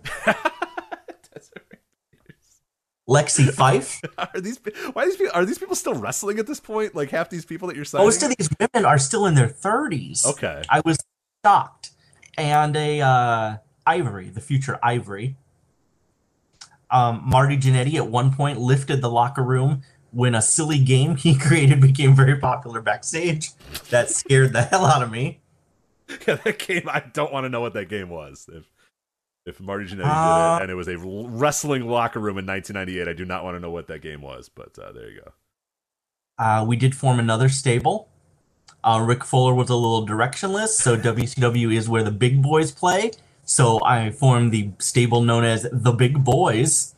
Bam Bam Bigelow, Rick Fuller, and the Roadblock.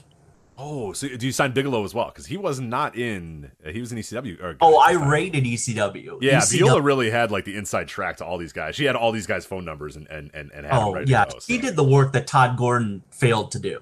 Right. I noticed you have not. Have you acquired Tommy Dreamer though? I did. I specifically did not.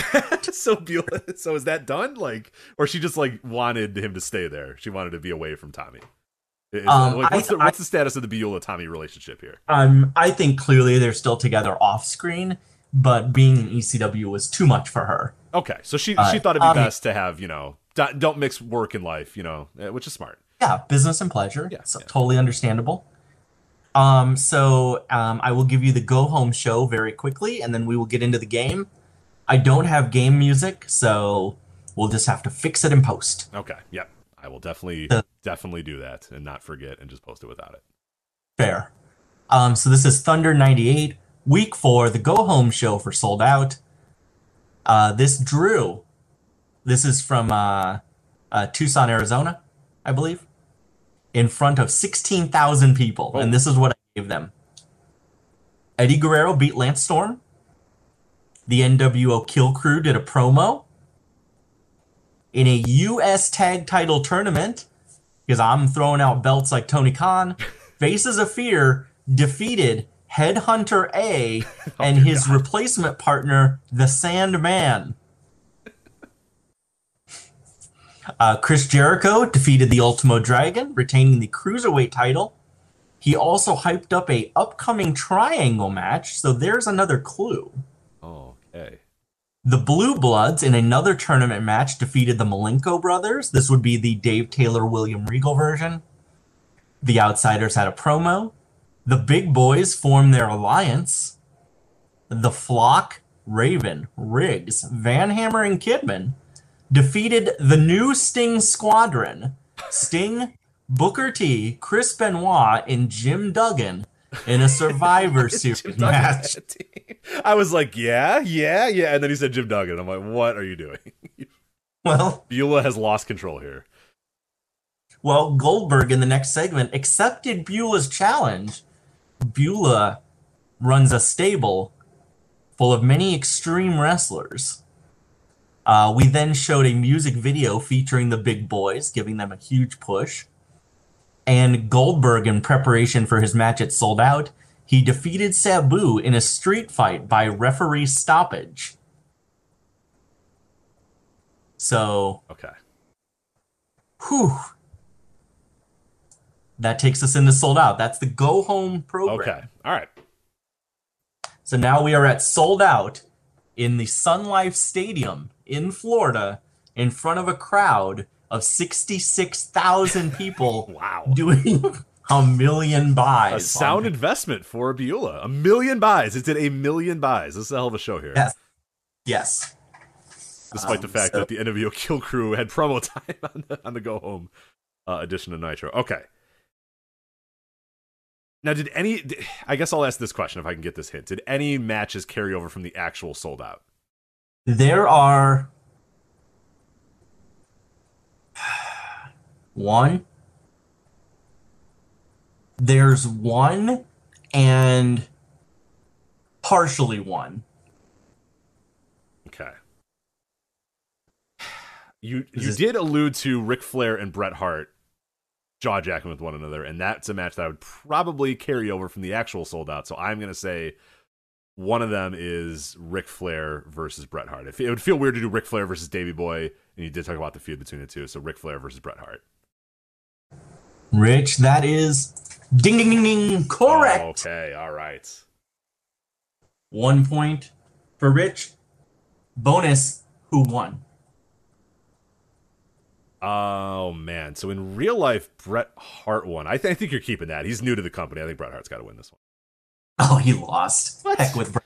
Well, he's been disgruntled from the minute I booted up the game.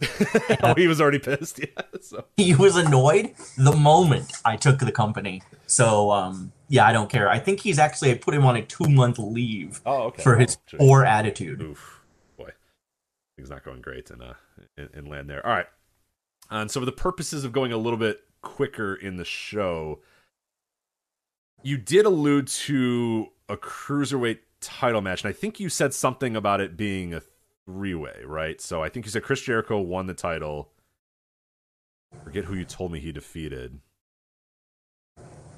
It's very close to the match that happens on the actual Sold Out. Okay, so that one is Chris Jericho and Rey Mysterio, with Jericho beating Rey Mysterio. But man, I can't figure out who was the champion. It was Rey Mysterio was the champion before, though, right? When Jericho won. When I started the game, Jericho was the champion. Oh, he was okay. May not have been real life, but that's what I saw. So yes, it was Jericho, Rey, and a third person. Oh, a third person. Well, Jesus Christ, you rated ECW, so it could be anybody at this point. I don't know. I got nothing. That's okay. It's Juventud Guerrera. Okay, all right, that's not bad. All right. So you did mention Sting. I'm gonna go to stuff that I do know from the show. So you did mention Sting, and he is the champion, which is probably just the right thing to do. Is just have him be the champion and defend that title. So I am going to guess that he defended the title against Scott Hall, the man getting his World War III title shot here at Sold Out, as opposed to they did that later at I forget what pay-per-view, but you jumped ahead a little bit early and did it right here at Sold Out. They actually, Sting Squadron exploded. He defended it against Booker T. Whoa! Mega push for Booker T. and won. After the match, Booker T won? No, Sting won. I was like, oh my god. Aaron, that's a big push for Booker T. They then fought off the flock after the match and shook hands. All right. I'm not doing well here. Man, now that I know that you signed half of ECW, this whole thing is up for grabs. I imagine the Kill Crew. I mean, you are heavily featuring the Kill Crew in the build up to this, so I would hope they had a match. But God only knows who they've faced. Maybe Beulah's Hardcore Heaven crew or whatever the hell you said. Well, it's the NWO Kill Crew, Yeah. Oh, well, okay. So are they feuding with an NWO related team? Yes. Yeah. Who's left? Scott Norton, Buff Bagwell, and Conan. Oh, Rich, if only if it was that good. It was Beefcake, Knobbs, Renegade against Adams, Hogan, and Ray. And that, of course, would be Horace Hogan. Ugh, what a horrific match. Why would you book that? Why would you do that? Okay. I'm not doing great here. Chris Benoit. I think you're just gonna go. They had Chris Benoit and Raven. And you said Benoit is a part of the new dudes with attitude or whatever, the Swing Sting Squadron or whatever, right? Yes, with Booker T and Jim Duggan. Okay, Jesus Christ. But so I think Benoit is still probably just gonna face Raven because that was what the actual match was. All right. I think I'm working on my. This was a tag team tussle. Raven and Saturn defeated Chris Benoit and Jim Duggan. Why is Jim Duggan in this unit? Is this like full on like, hey, I'm gonna take you down, Jim Duggan? Like, is it still that Jim Duggan? Or is he having edge now? Is he like Mid-South Jim Duggan now? No. He's using the Old Glory knee drop. God damn it. I hate this so much. Just the idea of Chris Benoit having to sit in the ring there. 1998 Chris Benoit sitting in the ring there, as cutting his stoic promo. Gene, we're gonna go to the ring, we're gonna beat him, and then Jim Duggan be like, we're gonna do it for USA. Well, Raven's one of those Gen Xers. Jim Duggan doesn't like the way he doesn't like them. Yeah. Not in favor of that. Where are your flannels and your black t-shirts? Well, men in my age, they went to war. USA. It's like, okay, all right. You're really getting you're really feeling the character and the angle here. Yeah, I really got it, and I hate it. I think for the purposes of speed, you should probably just give me the rest of this card. I don't think things are going to be there. So I got one match right out of 9 or whatever they've done so far. So this was an 11-match show. Ooh. Yeah, I go hard. The opener was a Great Sasuke defeating Psychosis, Ultimo Dragon, and Billy Kidman. Okay. Was it good? That sounds good. I apparently, this was rated a 35, so TEW, you're drunk, go home.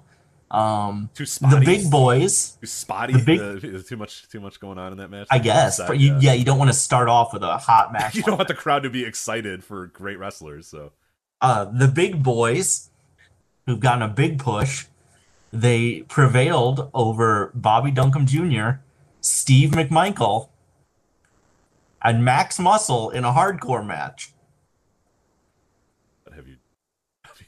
Are you trying to make this company go out of business? I made it better.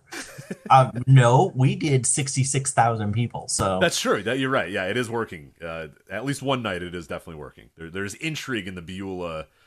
There's also the Jordan Smith said AWOL Time Warner McGillicuddy, so she ascended the company ranks to be a big part of the Time Warner the AWOL Time Warner Turner merger as well. So yeah, I am still employing Bischoff, but now that you mentioned that, I might fire him. Yeah, get his ass out of there. Fucking fraud. Sabu defeated Rocco Rock in a tables match.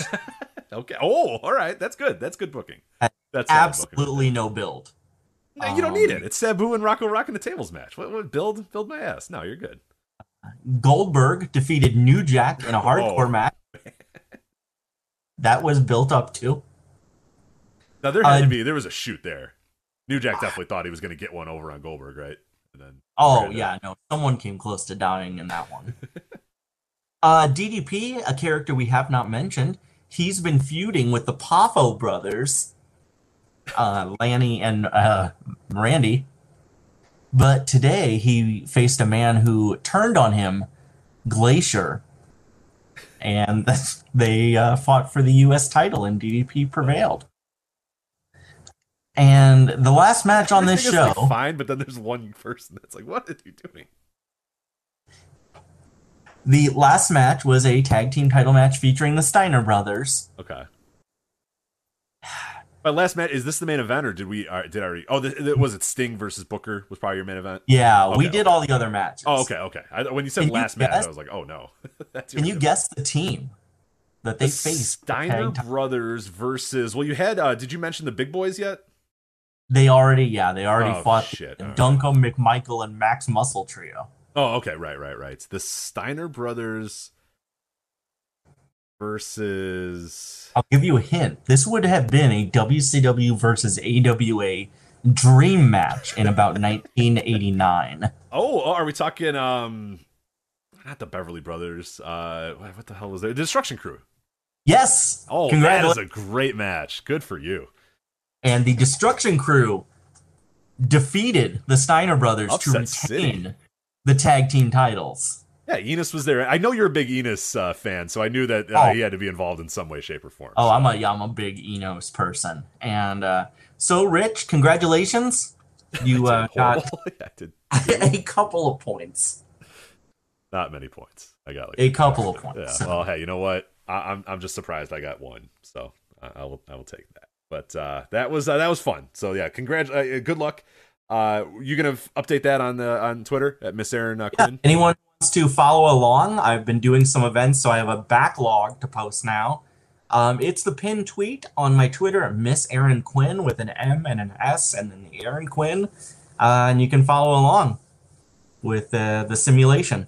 And business is good, so hopefully let's see if you start tanking business like WCW did throughout the next couple years. So let us get to, well, hey, speaking of WCW, we got Aaron and Rich recommend matches to each other. I had 2 picks. I gave you one WCW match, Blitzkrieg, Juventud Guerrera, Psychosis, and Rey Mysterio from Nitro, April of 1999. You gave issues 1 through 3 of Marvel's WCW comic from 1992. I then also gave Bryan Danielson versus Nigel McGuinness from ROH's Domination / ROH Driven. Originally happened on June 9th, 2007. This is our anniversary here. But it aired on September 21st, 2007.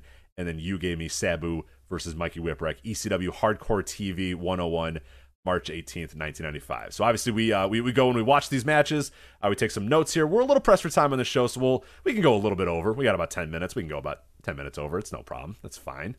Flagship, and a special flagship here with Aaron in, so we can go 10 minutes over. So we can go a little bit long with these, but let us start. Aaron, do you want to start with one of your picks? Do you want to start with one of my picks? You are the guest. You can choose where we begin here. Let's go ahead and start. We'll go back and forth. Let's start with this Nitro match, the 4-way. Yeah, so I did this. I picked this match for you because I wanted to prove that not all of WCW in 1999 makes me mad or angry. Some of it actually makes me happy. And this match definitely made me happy. It also made me sad at some points because it's like, hey, this could be done a little bit more. And it still had some stuff that made WCW in 1999 horrible. But I thought all in all, it was a fun match. I think it's a unique match that people should definitely check out to realize that, hey, there was a point in 1999 where WCW wasn't just absolutely the drizzling shits. I agree. WCW 99, at least up until Slamboree. Everyone check out the Slamboree Jamboree on the Patreon. Flagship Patreon.com. I think up until the end of that event is actually a really good promotion.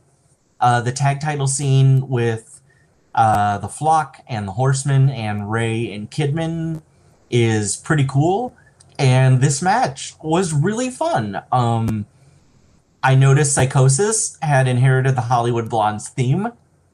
Yes, he did. It was a little disjointed, and I feel this is one of those moments where my brain has been rotted by modern 3-ways and 4-ways.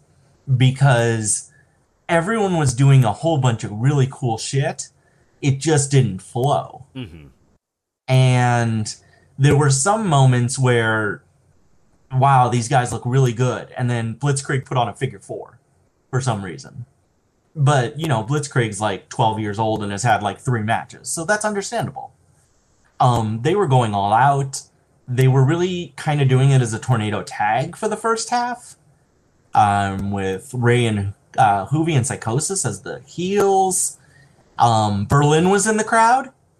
Yeah, a very weird thing where they cut to the crowd and Tony Schiavone goes, wait a minute, zoom in on that. Is that who I think it is? And they're like, who is that, Tony? I don't know who that is. And he goes, I think that's Alex Wright. That looks like Alex Wright, but that's not what he looked like. And yeah, it was the debut, quote unquote debut of Berlin, the very extremely problematic Alex Wright character from 1999 that did not last very long, and then he was just back to being a dancing dildo not that long after. So he was shelved after this. Yeah. Because this was the 19th of April, and it would be a man in trench coat and black sunglasses. The next day, Rich. It was the next day. Yeah. Yep. So. Luckily, the end of gun violence in this country. We all woke up that day and said, never again in this country. We're going to let that happen again. That was that day. Yeah, Berlin did not last very long. Yeah, a guy wearing trench coat and sunglasses, not a great character post April 19th, 1999. Until The Matrix. Yes, and then everybody was like, whatever. Trench coats are cool again, so let's go. This, and you're absolutely right. This match is weird because the beginning of it is fucking great. Guys just go all over the place. Guys are doing everything. Rey Mysterio is over as hell. And I admit it at the time, and I guess still today, I loved unmasked camo pants coming out to Psycho Rey Mysterio Jr. Like, he's cool as hell. The crowd loves him. He's a little yoked up. He's had it's been hitting the weight room a little bit, Rey. He's got a good look going for him. But I don't know why I loved it, and I guess I still kind of love it to this day. But the match starts, and these guys just go nuts. And the first half of this match, you could absolutely drop into like a 2022 Dynamite, and it would not only fit in, but people would also say it was good. You know what I mean? Like, you could easily drop it in and be fine. It's in Gainesville, and the crowd is going insane for it. And you're like, okay, yeah, for all this shit about, they have to, fans don't like these guys. They don't like guys that are high flyers, right? They need some stories. They don't like guys that are wearing lucha masks. They don't like Mexicans. They don't like that sort of stuff. And then they come out here, and then the crowd's going absolutely fucking bonkers for them. The problem, though, is this match goes on about 10 minutes longer than it needs to. And that's when things get really long and really long and really long. And that's when the crowd starts chanting boring. The crowd stops caring about the near falls. The crowd starts booing near falls at one point. Heenan, who was earlier really excited about the match and was like, this is incredible action, Tony. What a match. Starts making fun of it and goes, we'll be here till the beginning of Gator football, which is obviously, this is in April. So he's like saying that we're going to be here for a couple more months. And then the match, like 6 more kickouts happen. And he goes, Tony, we might be here for the end of Gator football, which I was howling laughing when he said that. It's Bobby Heenan being like, why is this match still going on? So it does finally end. I do admit that it's probably went a little too long, but I still enjoyed some aspects of it. It certainly is a snapshot of the Cruiserweight division at this time, but really, really fun. But yeah, went way too long. And like you said, there were some weird times where like they're going to slow it down by doing like a figure 4. And it's like, just go. Like, have it be 11 minutes of guys doing shit and then get out of the ring. We don't need to have it extend another 3 or 4 minutes with you guys doing holds. That's nobody needs that. Nobody wants that. And Psychosis won. Like out of nowhere, fucking Psychosis wins. You're like, oh, all right. He lost the belt the next week. Yeah. I double checked, but amazing leg drop. Psychosis, one of the best leg drops of all time. Ray's Bronco Buster never fails to amuse me, just because why are you doing that? But overall, I did think this was really fun, even if it went a long time. And yeah, the crowd was super hot, especially for Ray. There's never been any evidence that people would not get into stuff like this. Mm-hmm. And anyone who says different is just Vince Russo. Right, yeah, because here's a crowd that, until the match got a little too long, was completely invested in guys just doing cool shit. So, and they loved Rey Mysterio at this time. He was super, super over. And Rey was getting pushed. He lost his mask earlier in the year, and they were starting to push him as like an actual guy. And then, Kevin Nash had to be like, no, got to beat his ass. And then they're like, all right, well, back to the Cruiserweight division you go, Rey. And then, then he just kind of stalled and never would reach those peaks again. But there was a point in early 1999 where it felt like Rey, could actually be a bona fide guy in the company. But then it's WCW, and God forbid you push anybody. So that was Blitzkrieg, Juventud Guerrero, Psychosis, Rey Mysterio Jr. from Nitro, April 19th, 1999. Very easy to find. You can find it obviously on Peacock, and if you don't want to get on Peacock, you don't have Peacock, you could just type in those names and the date, and I think you will be able to find this match pretty easily. So there you go. So Aaron, now one of your picks. You want Sabu and Mikey Whipwreck, or do you want issues 1 through 3 of Marvel's WCW comic? I think we know what we gotta say for last, obviously. So let's go with Sabu and Mikey. I know we're a little short on time, so I'm going to kind of speed through this. This was part of a 4-episode VHS that I bought back in the day. It was this episode and I think the 3 before it. and was my first introduction to ECW. I had never seen the promotion. I spent hours combing through the ads in PWI for a particular video company that sold ECW, who I won't name because they're run by bad people. It starts with a R and ends with a Ob Feinstein, I'm assuming, right? Is that the one? Yeah. I don't want to make it obvious, so yeah, we'll just say it starts with R and ends with Ob Feinstein. So, what I loved about this particular episode, and it's really the culmination of the whole episode, that starts with Mikey beating Jason to kind of cap off their feud, which had been running for since '94. That was Mikey's main rival. And then, of course, this starts out with Marty Jannetty being unable to make it to the show, which really disappointed me because I think Marty Jannetty versus Sabu sounds like a blast. Yeah, it does. But instead, we end up with Mikey, who obviously Mikey Whipwreck in early '95 ECW is the super underdog.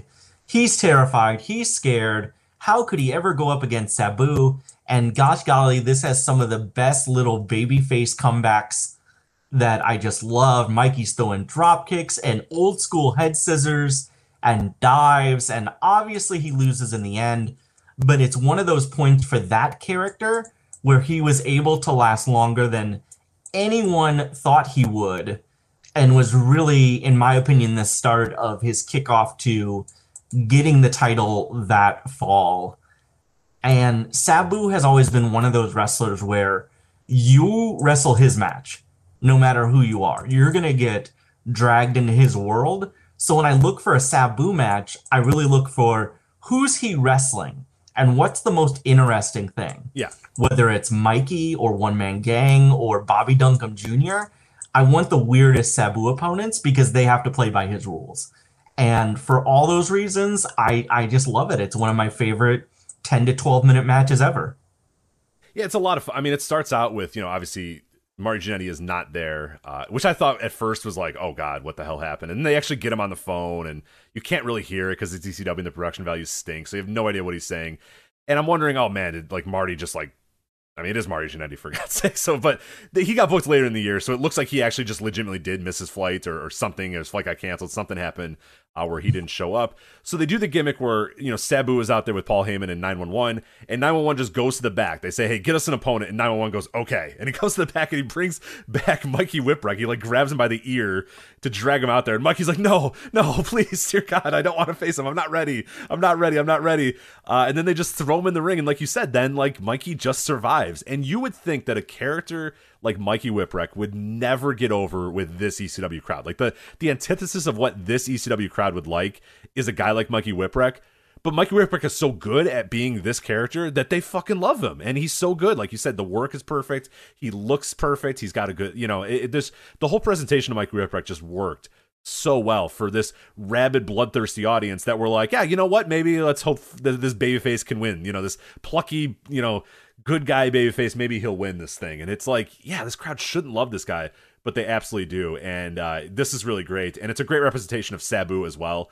And Joe always says on the Jovember to Remember, and Joe's always says on the Flagship that like people like will watch Sabu in 2022 and be like, I don't know, I don't quite get it or whatever. And it's like, you just can't, if you weren't around then, if you weren't watching ECW in those days, you just can't fully understand what Sabu was and what he meant.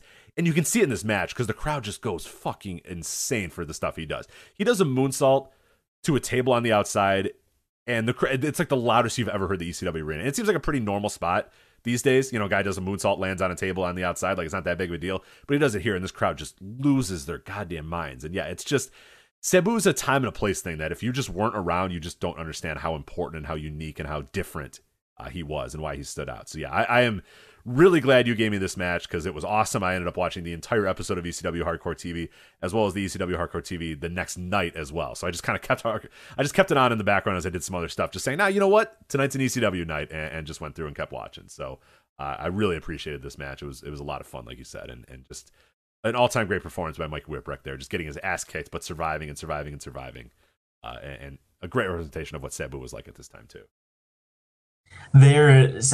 People who only think of Sabu as super sloppy, and yeah, he was, but early 1995 Sabu was so smooth in the craziest shit and could string these dives and these flips and things involving chairs in a way that, well, Rich, I'm deceptively old. I was 13, I think, at the time.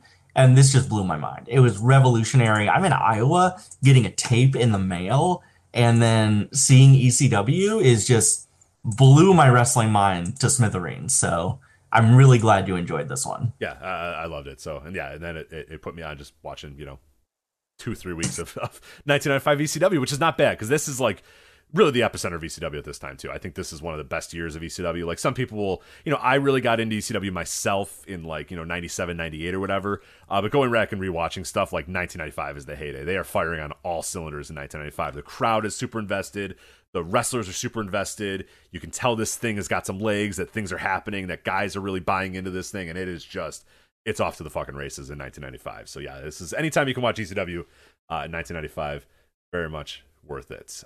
So then we go to my next match, Bryan Danielson versus Nigel McGuinness, the anniversary of which happening today as of this recording. It originally happened on 6/9/2007. But if you bought the DVD for ROH Domination, which the show was taped with, you did not get Bryan Danielson and Nigel McGuinness because they said, nope, we're going to save this for our very first pay-per-view, because then ROH would get pay-per-view later in 2007 and debut it with ROH Driven, which was a show that I was at, taped in Chicago, that at the end of the pay-per-view, they just slapped on a Bryan Danielson versus Nigel McGuinness match.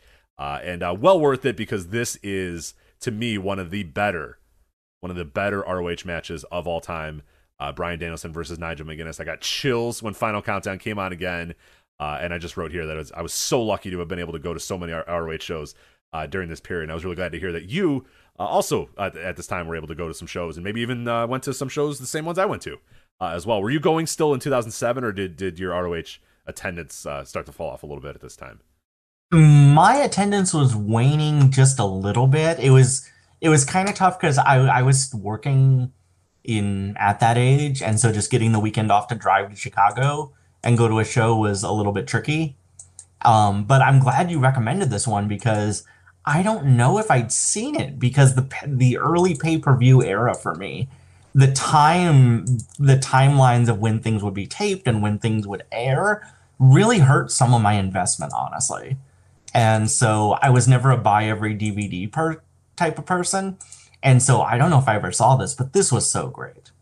The mat work was great. I was really surprised when they were outside and Danielson was using a chair and then put a table on him. And McGuinness might be the only one to make the what we all referringly call lovingly the wacky line, make that a viable move.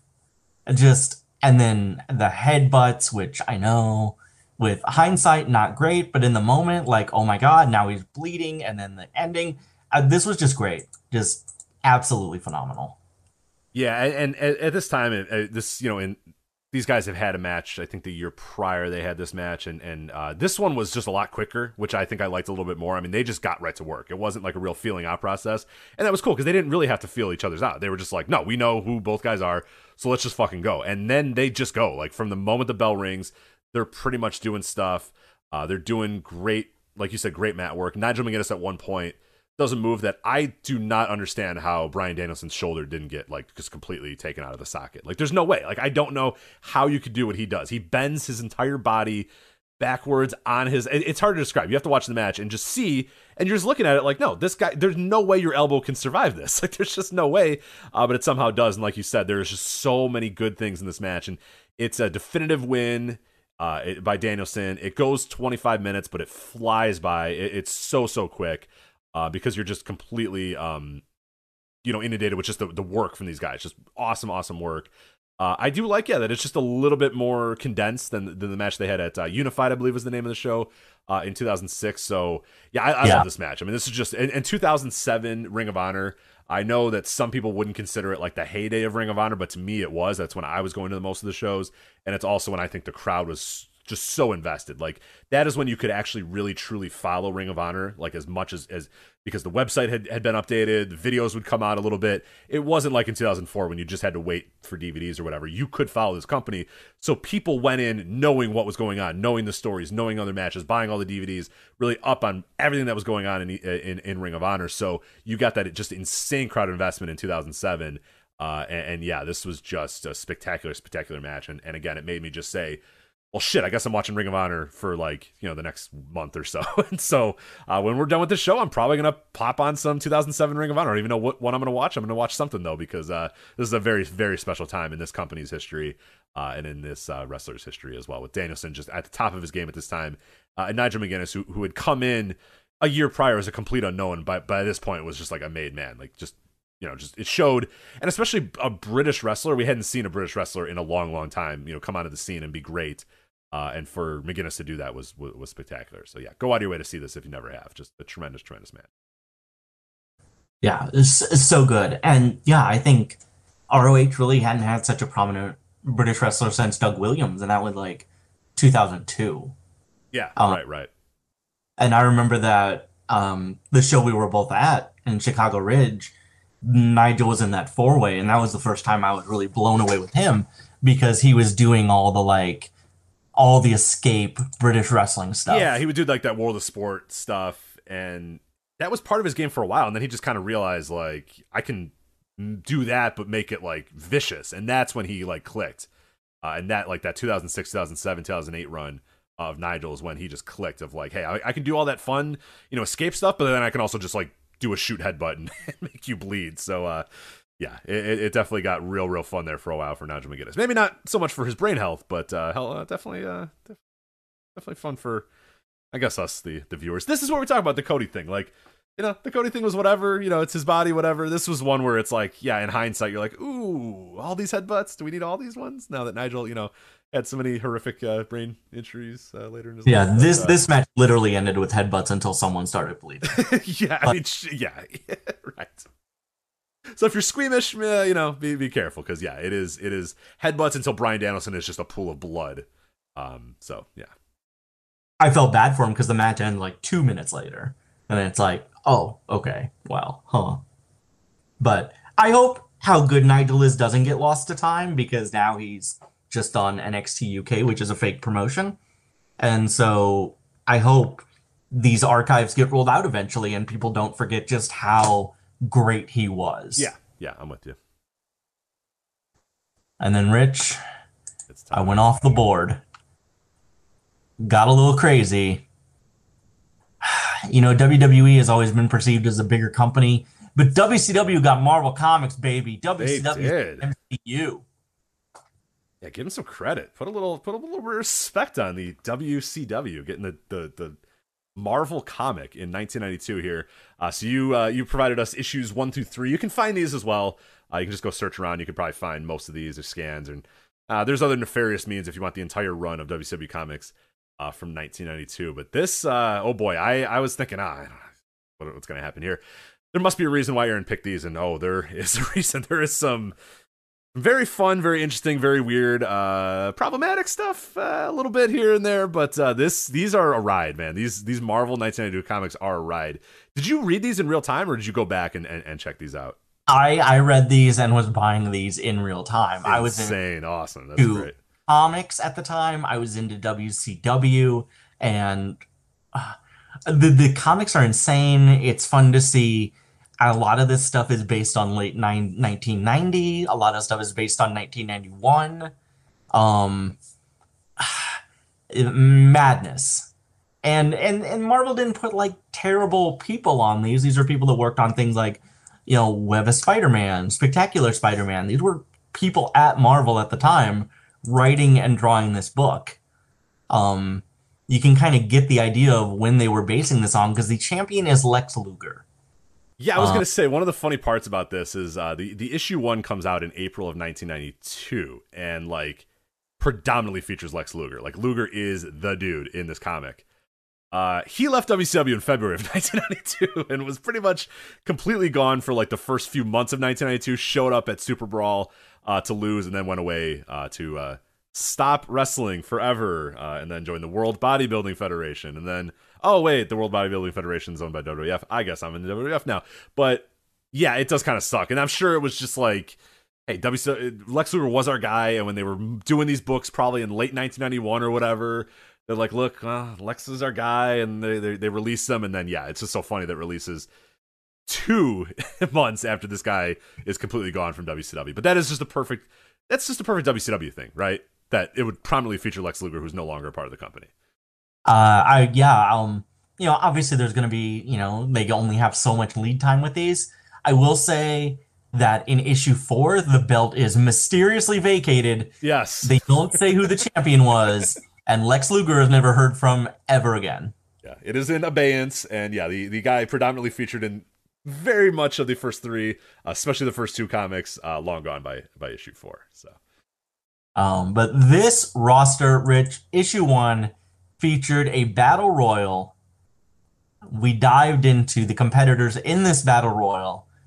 What did you think when you saw the people chosen to be featured in this comic? Oh, it is incredible. So I want to say first off, some very problematic color shading on El Gigante. PN News in particular is pretty egregious. I don't know. I mean, he looks like PN News, but somebody must have said, yeah, no, he's like the rapping guy. And they went, oh, okay, rap. And yeah, PN News, definitely a different shade than he is in real life. Johnny B. Bad, very odd coloring this entire time, and Ron Simmons, very odd coloring as well. They weren't great at coloring people of color in the Marvel. What's weird though is they figure it out by like issue 2. It's issue 1 that like everyone's like really weird looking, but by issue 2 everybody kind of gets on track here. So yeah, it is that awesome 1991 WCW roster. A very strapping portrayal of Arn Anderson as well. He does not look ugly here. It looks like a very attractive man backstage. What we do have to talk about though is the mega push of Johnny B. Bad in these comics. He is the biggest heel in this entire company for some reason in these comics. Like, first off, he comes out in the Battle Royal, and I wrote this down, and I don't know that did I miss something? It says, maybe I'm wrong here. It says, boo, Bad's a cad. No, that is correct. What does that mean? He's a cad. Okay. That's what he is, and it rhymes too. Bad's a cad. And they also, then the next guy says, Johnny B. Bad stinks on ice. I don't know what that means either, but okay. I'm trying to find the meaning of cad. I cannot, actually. Computer, I got, what do I have here? I have computer aided design. Let's go with that. That's probably what it was. That's what I found as well. This battle royal, everyone is mostly eliminated by kicks. Ron Simmons is fucking Ernest Miller out there, man. He is just kicking everybody. Kick. Like, I don't think I ever saw Ron Simmons throw a kick, but in this battle royal, he kicks everybody out of this ring. Vader at one point decks PN News and goes, "What a stupid hat!" So that's great. PN News' rap, it was incredible. He says, "My name is PN News, and you're gonna see $10,000 go to my charity. Yo baby, yo, out of the ring, you'll go." I mean, probably better than some of the ones he actually did. These are professional writers. This is not Paul New News writing his dialogue here. Vader is in his 1990 full mask attire, which might help us pinpoint the information that they got, which I thought was interesting. Johnny B. Bad eliminates Brian Pillman. He eliminates Tom Zink. He's in there till the final 3, I think. Yeah, so I think, it's the Z-Man. So Johnny B. Bad eliminates Sting, and it leaves us with Ron Simmons and Johnny B. Bad as the final 2 of this battle bowl. And then in a very weird turn, Simmons hits him with the backbreaker and wins. Lex Luger is dressed as a fan at ringside and runs in and destroys Simmons with the trophy. So we're all building up to this big Lex Luger Ron Simmons match. But then like issue 2 starts, and Johnny B. Bad's like mega heel push is back, because then he starts making fun of the Z-Man for losing. He says, "Z-Man more like Zero Man after that last fight, baby. Don't worry, I hear Burger Whiz is hiring. Tee-hee."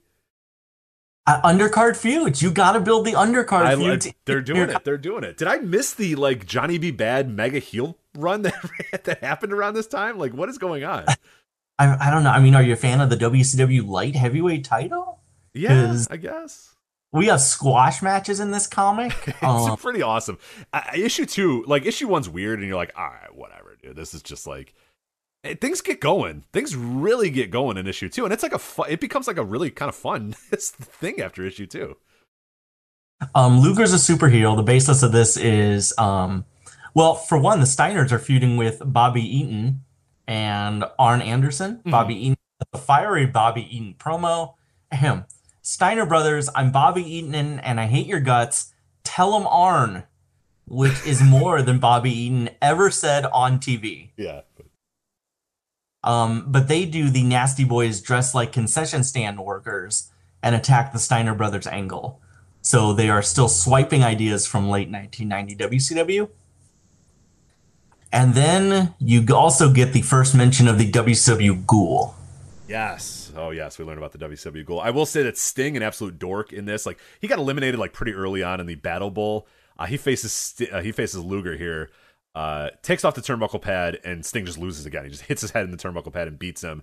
After the match, El Gigante challenges Lex Luger, a match made in absolute hell. El Gigante versus Lex Luger.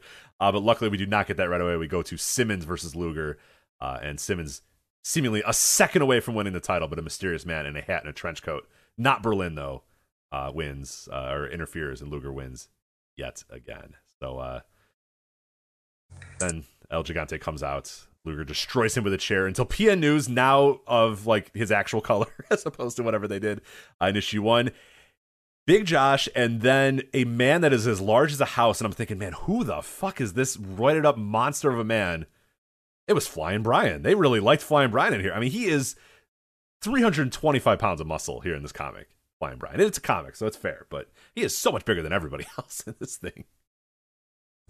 Accurate. But Luger's a huge heel. Rich, did you notice Lex Luger has a catchphrase in this book? Sort of, but what was the one? I thought he had a few, but maybe there's one that you have for sure. So Lex, who will be eliminated out of continuity in 2 issues, gives this promo. I crushed the best you had.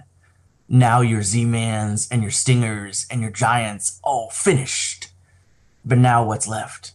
I've beaten them all, and when you've beaten them all, you are the best, and I am the best. Oh yeah. I don't know what this voice is. El Gigante, free advice. Quit wrestling. Great, that's great advice. Get a job. He's not wrong. Because you don't have what it takes to get by in this sport.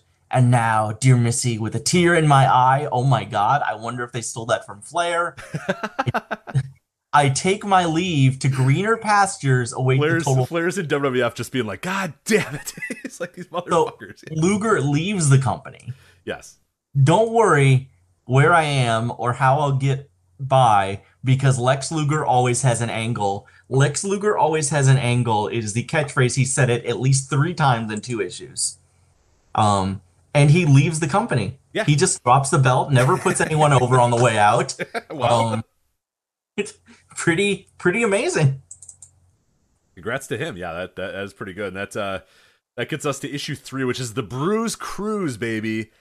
And I gotta say, they did Cactus Jack dirty in this comic. Did you notice how fat he was in this comic? I'm looking at this going, who the hell is that? I'm like, it looks like Cactus Jack, but he's like obese. He's like gigantically obese. I'm like, there's no way that's Cactus Jack. That was Cactus Jack. I was like, he's a pretty svelte guy at this time in 1992, but man, they made him look like hell in here. I felt really bad for one Cactus Jack. Yeah.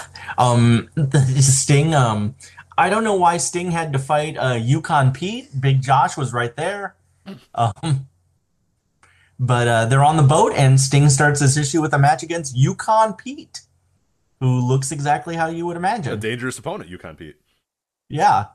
So this is where really the main storyline of the 12-issue run kicks off, with the WCW Ghoul running things behind the scenes. Yeah, whoa, wow. Jack looks like, for anyone that was a Homestar Runner fan, Cactus Jack is basically shaped like Strong Mad. He's a square.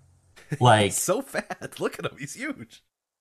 He's like double the size of Vader. There's like a scene where he's in there with Vader, and he's like as big as him. It's insane. I do like Sting is kind of an asshole here. He's won this match. The fans are all around him. Fans are like, one more picture, want a soda? Sign this. And Sting's like, sheesh. seen all your matches.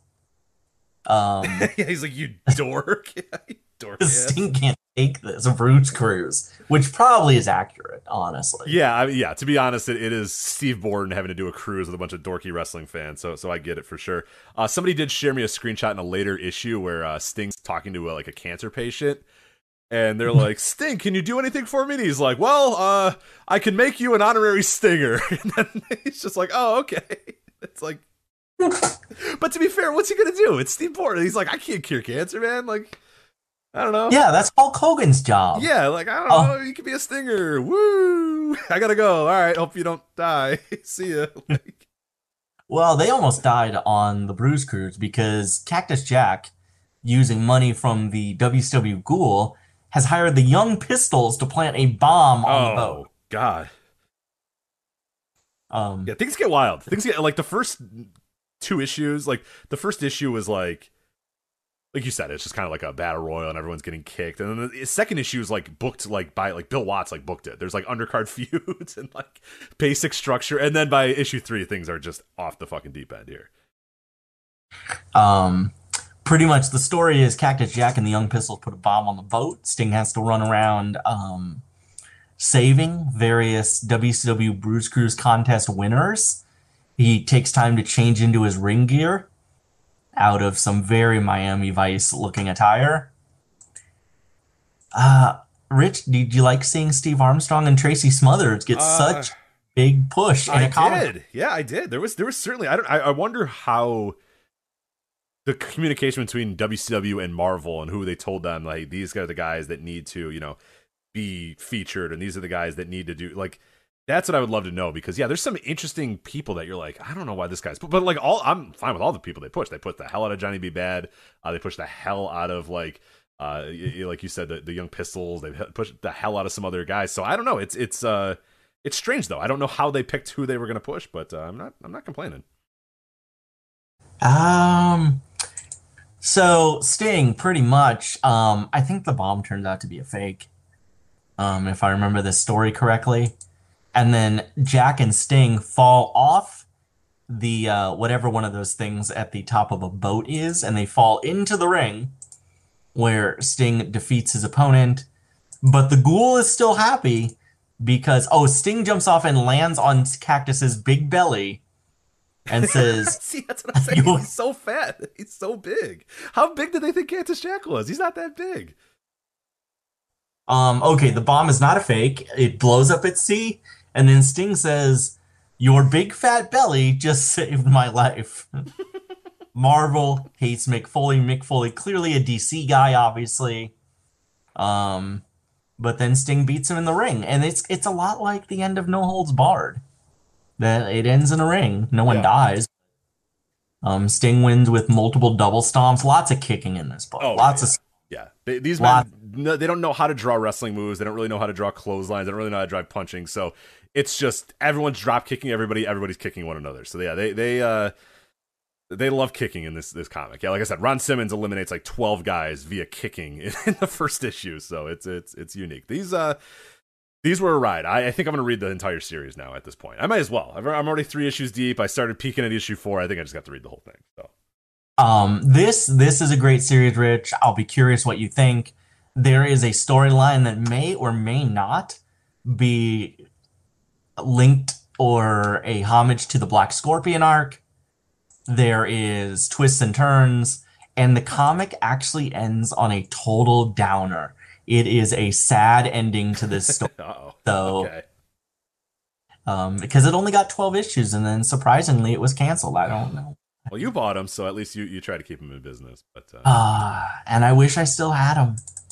I do. Yeah, well, you didn't know. I mean, that as kids, you just think these things are disposable and you're never going to want them ever again. And yeah, it does. It definitely one of those things that you probably regret now of like not having the full run of the WCW Marvel comic just sitting on your bookshelf. But it is what it is. So yeah, thank you so much for recommending these. I knew that these existed, but I have never actually read them, and they are a lot of fun. So I appreciate it. There's some real fun stuff. They're well drawn, and the stories are kind of fun and interesting as well. So, and it features like a great era in WCW. So yeah, these are a blast. So I cannot wait to check out the rest of the ones. And yeah, like I said, people can find them pretty easily as well just by searching on various both nefarious and real platforms as well. You can cobble them together, I think, pretty well. So to be fair, the legal rights for these have to be they should be public domain at this point, right? Let's be honest. Like Winnie the Pooh, it should be allowed to just be seen by the world. They're culturally significant enough that you should just be able to download them on like archive.org or whatever. So yeah, thank you, Rich, for sitting through that. They're a ride. Enjoy the trip. Great time. And that's going to do it here for this flagship. So we went a little bit over, but that's okay because we had a special guest. So we're allowed to go a little bit over today. But before we depart, Aaron, do you want to give your last plugs where people can find you, where people can follow you, and any other good stuff before we finally say goodbye? Yeah, I don't really do things. I don't have a regular podcast. This is the second podcast I've ever been on, so I want to thank Rich and Joe for having me on. You know, I've been listening to the flagship for a whole long time, and I don't know why I said it like that. Yeah, you're one of the OGs. How long? You're at least like 8 or 9 years, right? You've been here for a long time. For sure. You know, I spent a lot of time with Joe at the Dallas WrestleMania, which I'll never forget. And the community in the podcast and the network has been a whole bunch of my week, a whole bunch of my entertainment during the week. So really great to be on here. The only place I'm really at that is any fun is on Twitter at Miss Aaron Quinn. That's MS, not the full word, Aaron Quinn with 2 N's. And that has links to my YouTube. It has links to any other creative things that I do in and out of wrestling. And if you want to follow the WCW booking, it's pinned right there. There you go. Fantastic. Aaron, thank you so much for filling in here. Did a great job, filled in admirably, and I think we had a lot of fun. I hope you had fun, and I hope the listeners had fun as well. So again, at Miss Aaron Quinn on Twitter, you can just join the discussion with us at voiceofwrestling.com/Discord. Of course, you want to make sure to subscribe to all the podcasts on the Voice of Wrestling Podcast Network, as well as the Voice of Wrestling Podcast Network feed in total. And HelloFresh, HelloFresh.com/VOW16.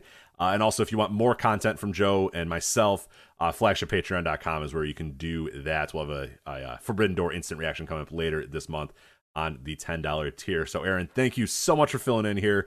Joe will be back next week.